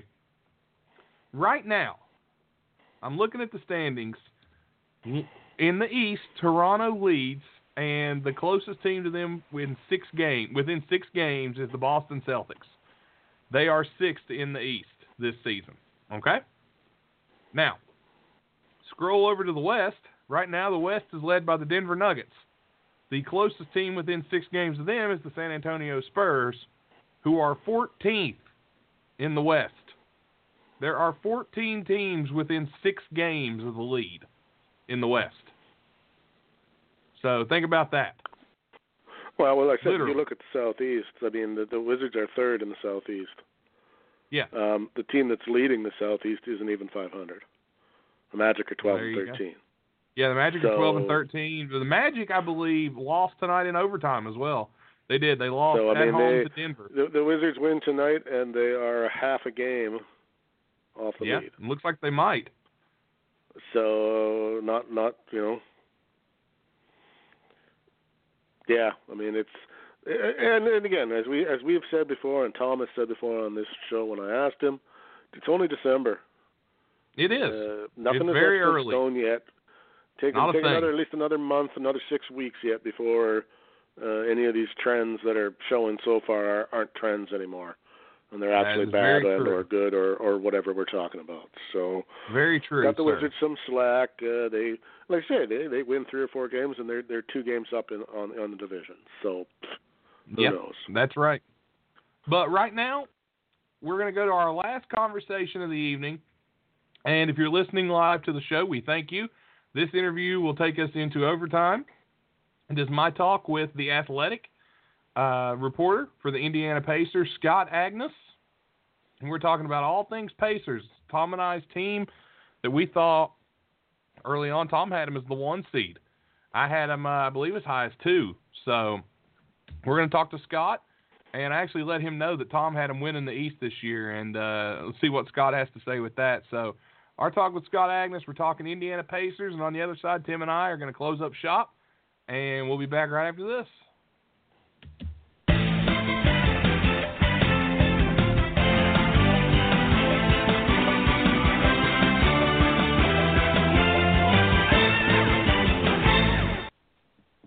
Joining joining me now is Scott Agness from The Athletic and from the Pacers podcast. We're going to talk a little Indiana hoops right now. Scott, how you doing?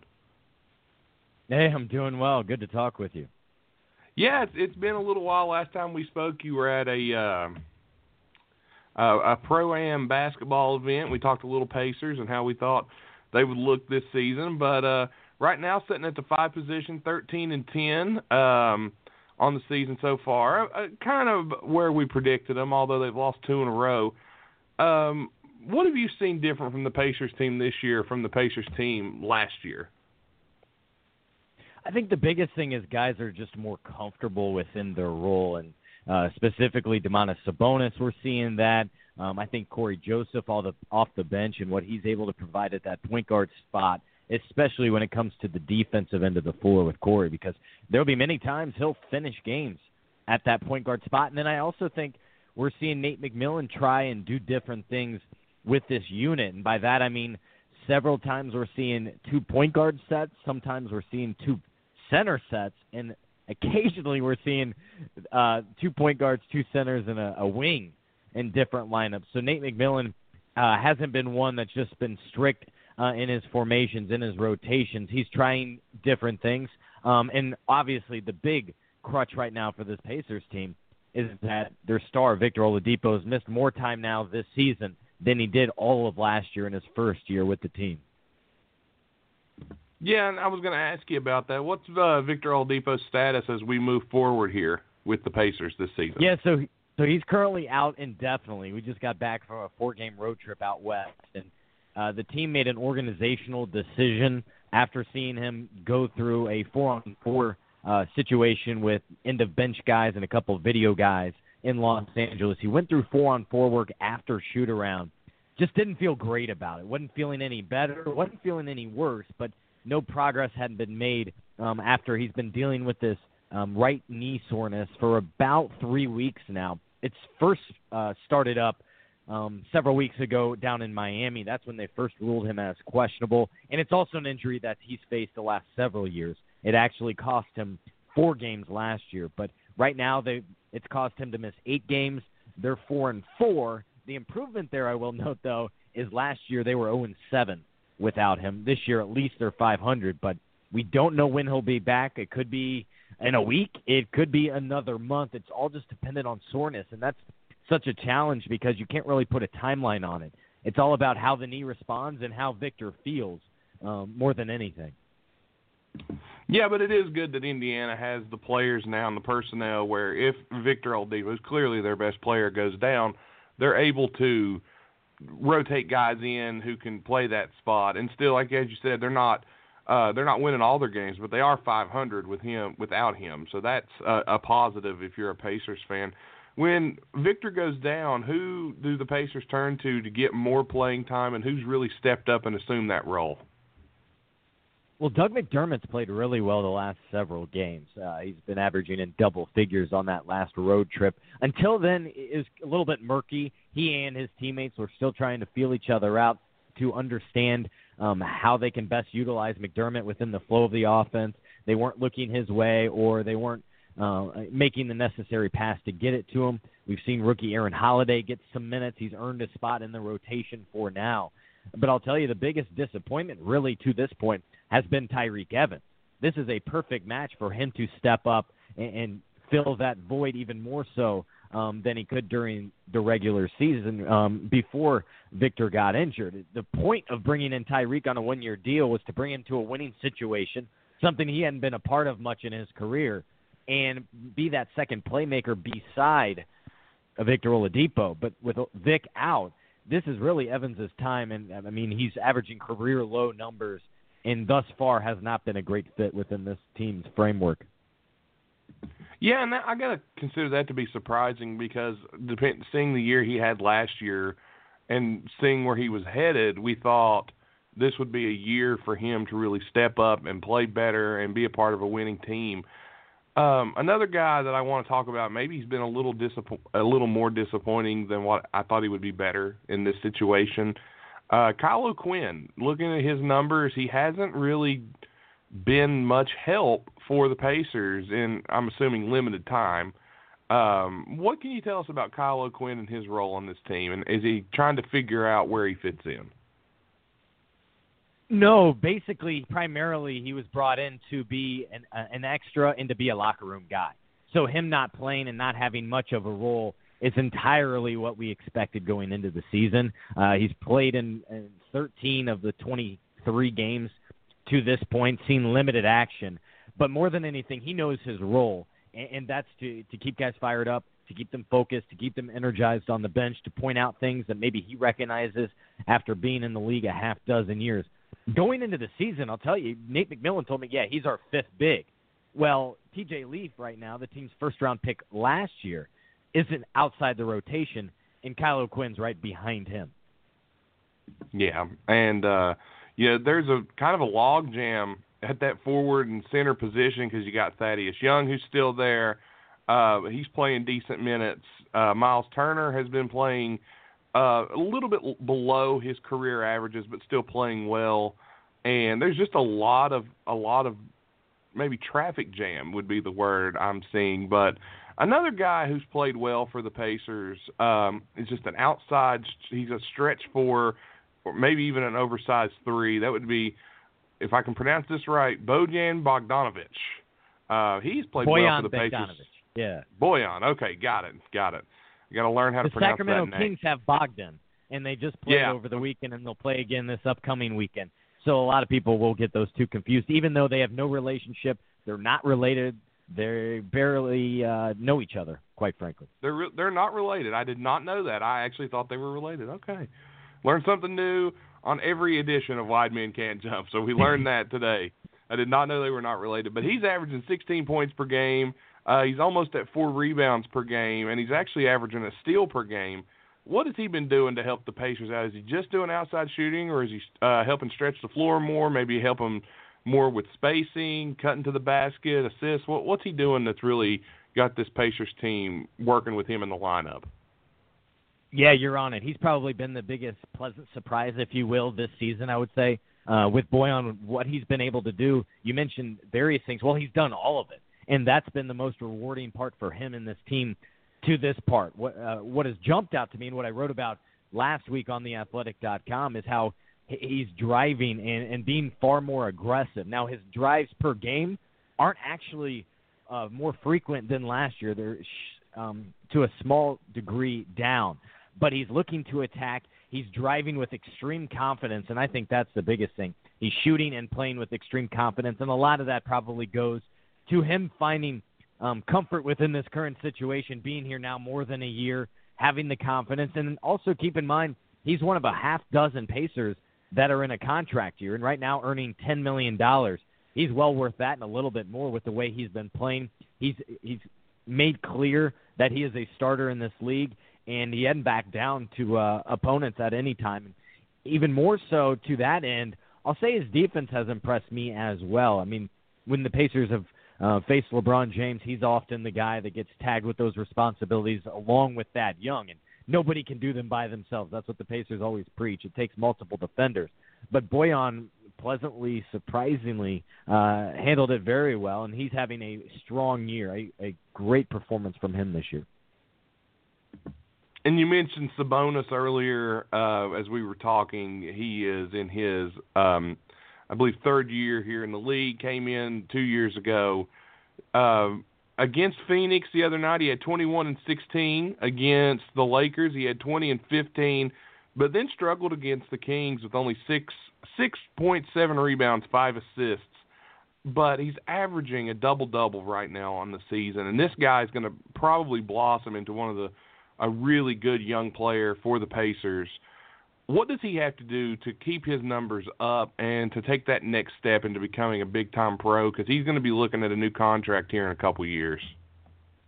Yeah, even before the season, Kevin Pritchard, the Pacers president, told me even before it was finalized, he was like, yeah, it's a no-brainer. We're picking up his option for next year, which will be his fourth year, his final year under his rookie scale deal. And you highlighted his numbers. And I think the biggest thing that attributed to his numbers being down Saturday is he's just not feeling right now. He has a few nicks and bruises. And also, if people caught the game against the Lakers last Thursday, he got fouled hard by Tyson Chandler to the point they went to the monitor and ruled it a flagrant 1. Well, that hurt his back. He's still not feeling great, not even close to 100%. But he's a guy that if he suits up or is a game-time decision, go ahead and count on him playing. He's a fierce competitor. He's a tough guy that I don't think gets enough credit for his desire to play and to play tough, especially in a league that's gone away from the toughness and the physicality. He embraces it and welcomes it.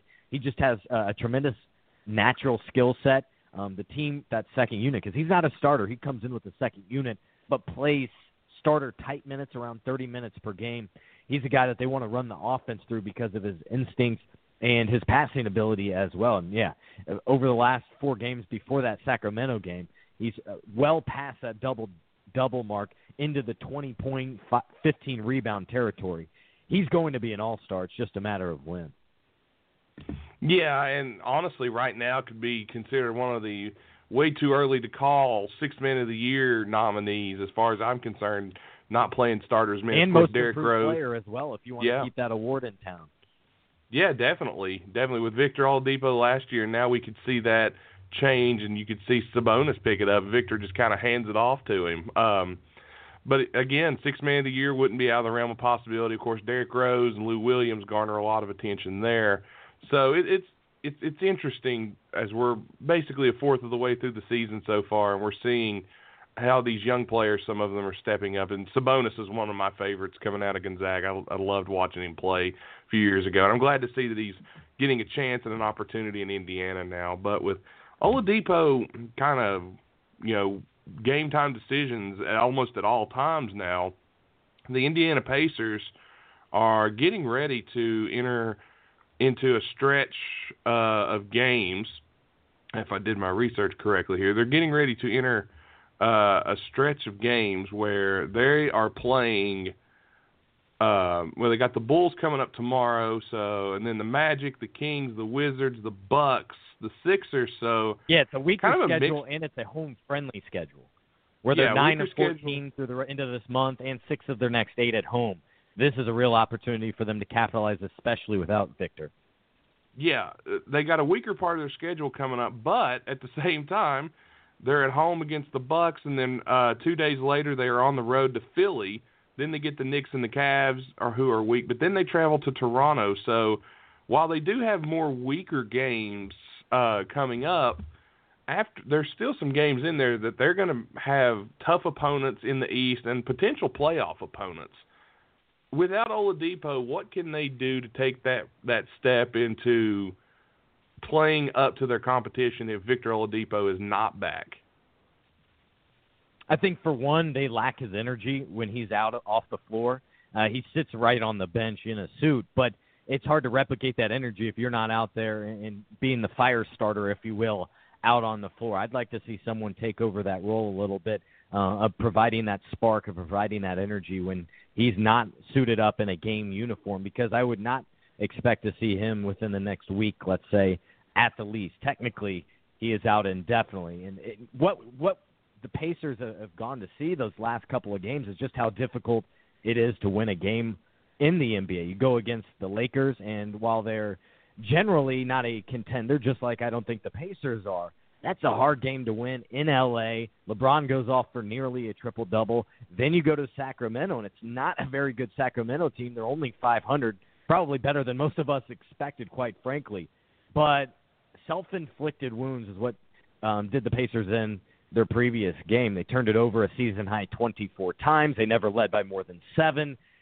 They allowed the inside presence of Willie Cauley-Stein battle them, and De'Aaron Fox was all over Darren Collison, forcing 2 turnovers of the final minute 12. So I think more than anything in that game as well, this was on the Pacers for losing their composure a little bit and turning the ball over. So I think someone needs to provide the energy, and then I also think they need to minimize their turnovers that have really caused an issue in the last couple of losses.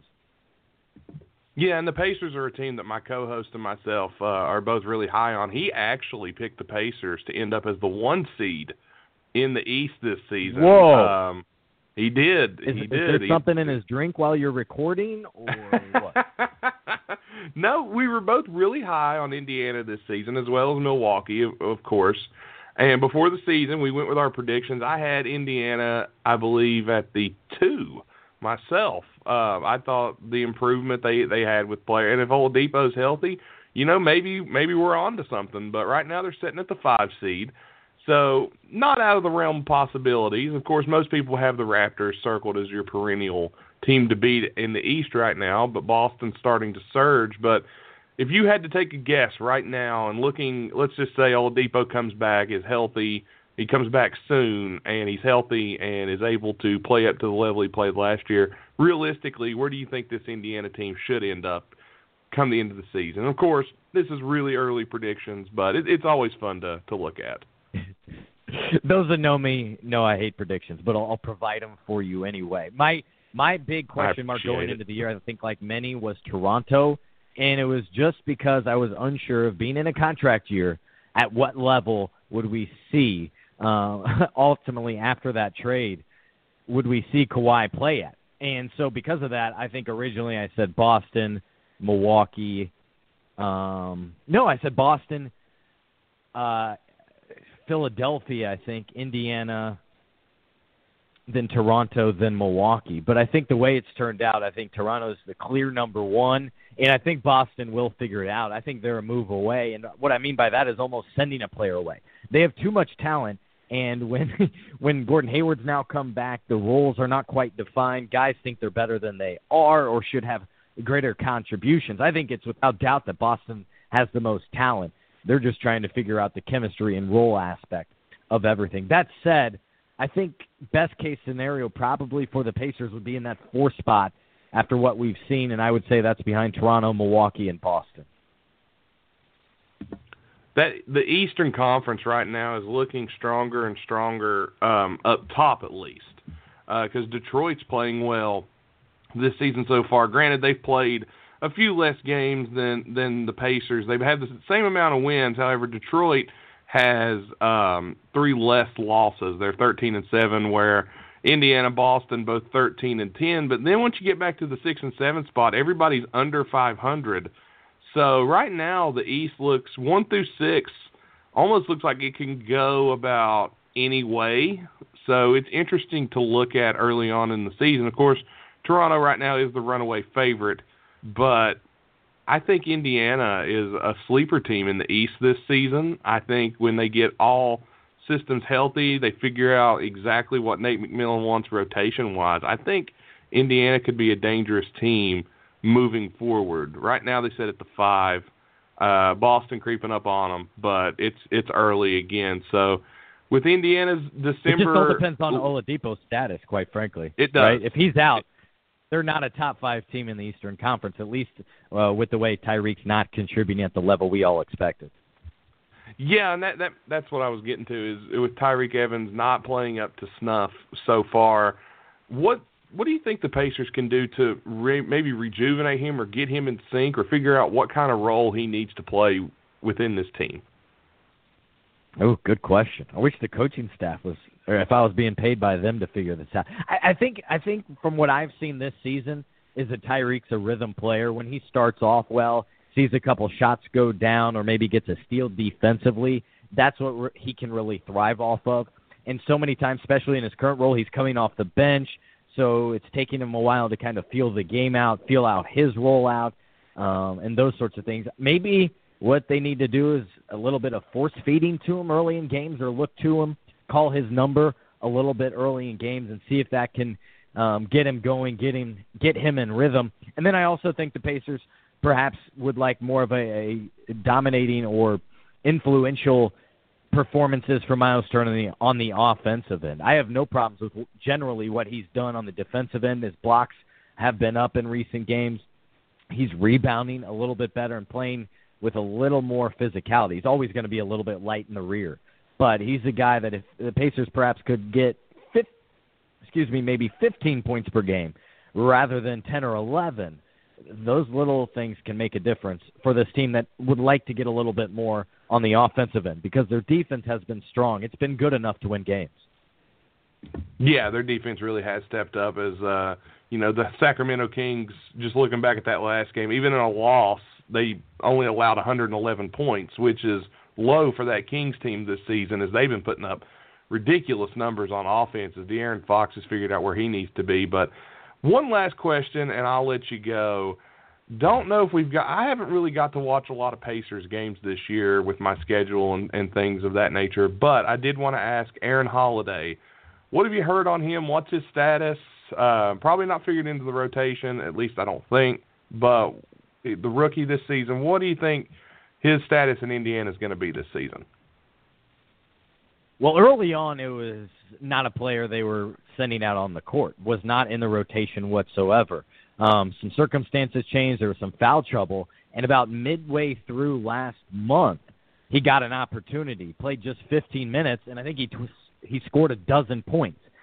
Since that point, and I wrote it immediately after the game, Pacers had to give a look to him. I mean, he had played, not just seen the shot go down because we knew he's a scorer. We knew he could hit 3 or 4 three-pointers. And what was most impressive about that, I remember, is one of the first plays in. He got the ball, raced down to the other end, and it pulled up for a three-pointer seconds into the shot clock. You don't really see that from first-round picks, from rookies, especially, not lottery picks. And the Pacers were able to surprisingly grab him at 23 in June's draft. And right now, over the last, 10 games, he has been in the rotation playing about a dozen minutes per game, and I think he will stay there as long as he keeps contributing the way he has been. Most of his minutes have been coming the late first quarter into that second quarter, and then the second half is dependent more so how he played and then on the matchups, because he's also a good defender. He's just a little bit undersized, around 6 foot, 6'1".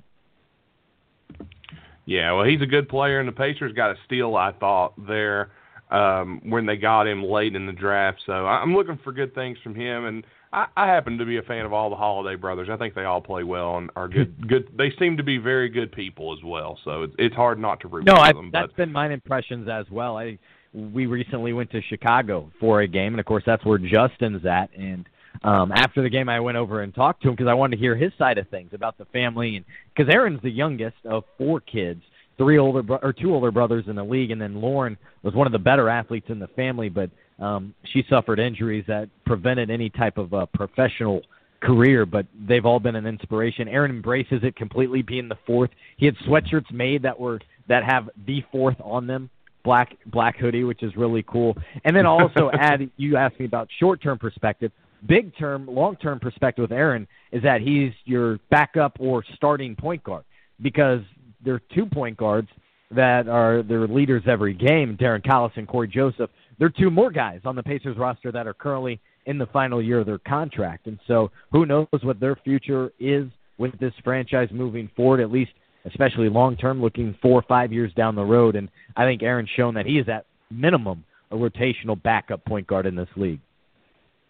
Yeah, and it's going to be interesting to see what the Pacers do, as they kind of have a little bit of a crowded backcourt. But that's a story for another day. And, Scott, thank you so much for getting on here and talking with me a little bit and taking some of your time and making time after Pacers practice today and giving us a few insights into the Indiana Pacers. Let our listeners know where they can find you at, where they can listen in to you on your podcast. Yeah, well, thanks for having me on. Thanks for bearing with me a little bit. We had a long road trip, and I'm still dealing with a little bit of jet lag, but I wanted to make time for you, so it was good to have this conversation. So I really appreciate it. Pacers day to day. I cover the Pacers day to day with The Athletic. We have a great app. That's the best way to consume my work, but it's also on theathletic.com, and I'm on Twitter and Instagram at Scott Agnes. You can follow me there as well. All right. Well, Scott, thank you so much again for getting on here, and we'll have you back hopefully sooner rather than later, and we'll talk some more Indiana Pacers, and hopefully we'll be talking about how right we were when we said Indiana would sneak up the Eastern Conference standings and get up close to that 1-2 seed. Yeah, let's do it. Have a great week, all right? You too. Thanks a lot, Scott.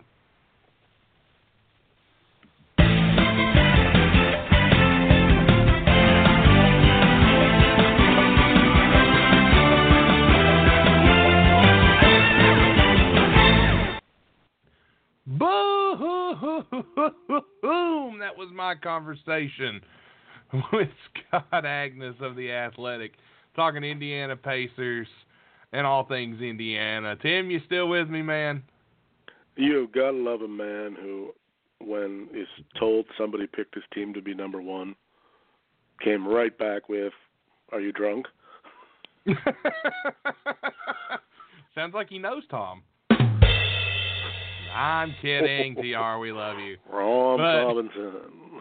The search continues. But, man, we are in serious overtime right now, and no extra charge to you folks out there. Thanks for listening to Wide Men Can't Jump this week. This is episode 56, titled The Injury Bug, because everybody's been hurt lately, it seems.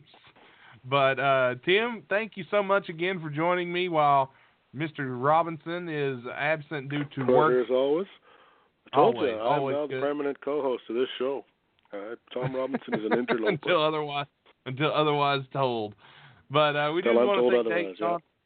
We do want to thank Dave Johnson. We want to thank Scott Agnes and Shane Young, all for jumping on. Next week, Michael Walton will be on. I talked to Michael this morning. Michael's going to be joining us talking about the Bulls situation. We're going to get a week of Chicago Bulls in to discuss if the firing of Hoiberg was right and what Michael thinks as he works for NBC Sports Chicago. Yeah, go ahead. Michael Walton, like the youngest brother on the Waltons? Oh, that guy? No. Come on, the Fonz one went over big, so the Waltons one. Yeah, the Fonz one was good. That was pretty good. That one. I couldn't remember the names of any of the Walton boys, so.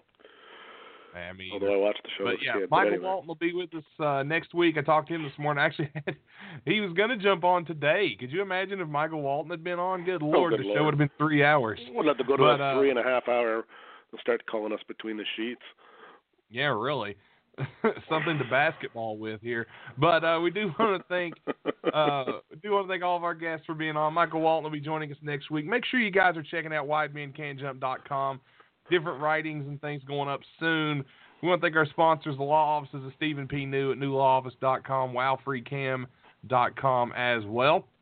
You can find us on iTunes, Podcast Addict, Stitcher, Google Play, FM Flash, iHeartRadio, Pod Paradise, and now on widemencan'tjump.com. We have a podcast feed over there. So if you just want to go to the website and get it there, you can listen that way. Thanks again to all of our guests. Sweet. Thanks to all of you for listening. You can follow us on Wide Jump on Twitter at MMITM Nathan, at TR Shock, and at Tileman68 to follow myself, Tom, and Tim. You want to join the Wide Men Can't Jump podcast group? It's on Facebook. It's a secret group. Let us know. We'll get you in there. All kinds of great discussions going on as of late. And on a side note, we want to issue a condolences as wrestling fans, condolences to the family of the Dynamite Kid, as Dynamite Kid passed away today at the age of 60. So our condolences go out to his family. Dynamite Kid was an all-time great, and we do wish his family the best in these sad times. But we do thank you guys for listening out there. Tim, anything else you want to add before we go home? No, but I'm not going to botch the exit this week. Not you, sir. I Never. Botched it last week. All right. What do you got for me? Well, I'm going to the old school. And it's quite fitting with the Dynamite Kid. We're going to go to the Ed Whalen call. Okay. In the meantime, and in between time, that's it. Another edition of White Men Can't Jump. Thanks for listening to this show on the Wide Men Radio Network, blogtalkradio.com/widemencan'tjump. You can download this and any other episode from our network at iTunes, Podcast Addict, Stitcher, iHeartRadio, Pod Paradise, Google Play, Player FM, and anywhere you find your favorite podcast. This show has been brought to you by the law offices of Stephen P. New at newlawoffice.com, facebook.com/makeupkennedy, and wowfreecam.com. You can also follow us on Twitter at WideJump. You can follow us on Instagram at WideMenCan'tJump and on Facebook at facebook.com/WideMenCan'tJump. Please leave us a 5-star review on iTunes. Also, rate the show and tell us how we did. If you love us, please give us a 5-star rating. Again, thanks for listening to this episode on the Wide Men Radio Network. Tune in, same time, same place, for the Wide Men Radio Network at blogtalkradio.com/widemencan'tjump.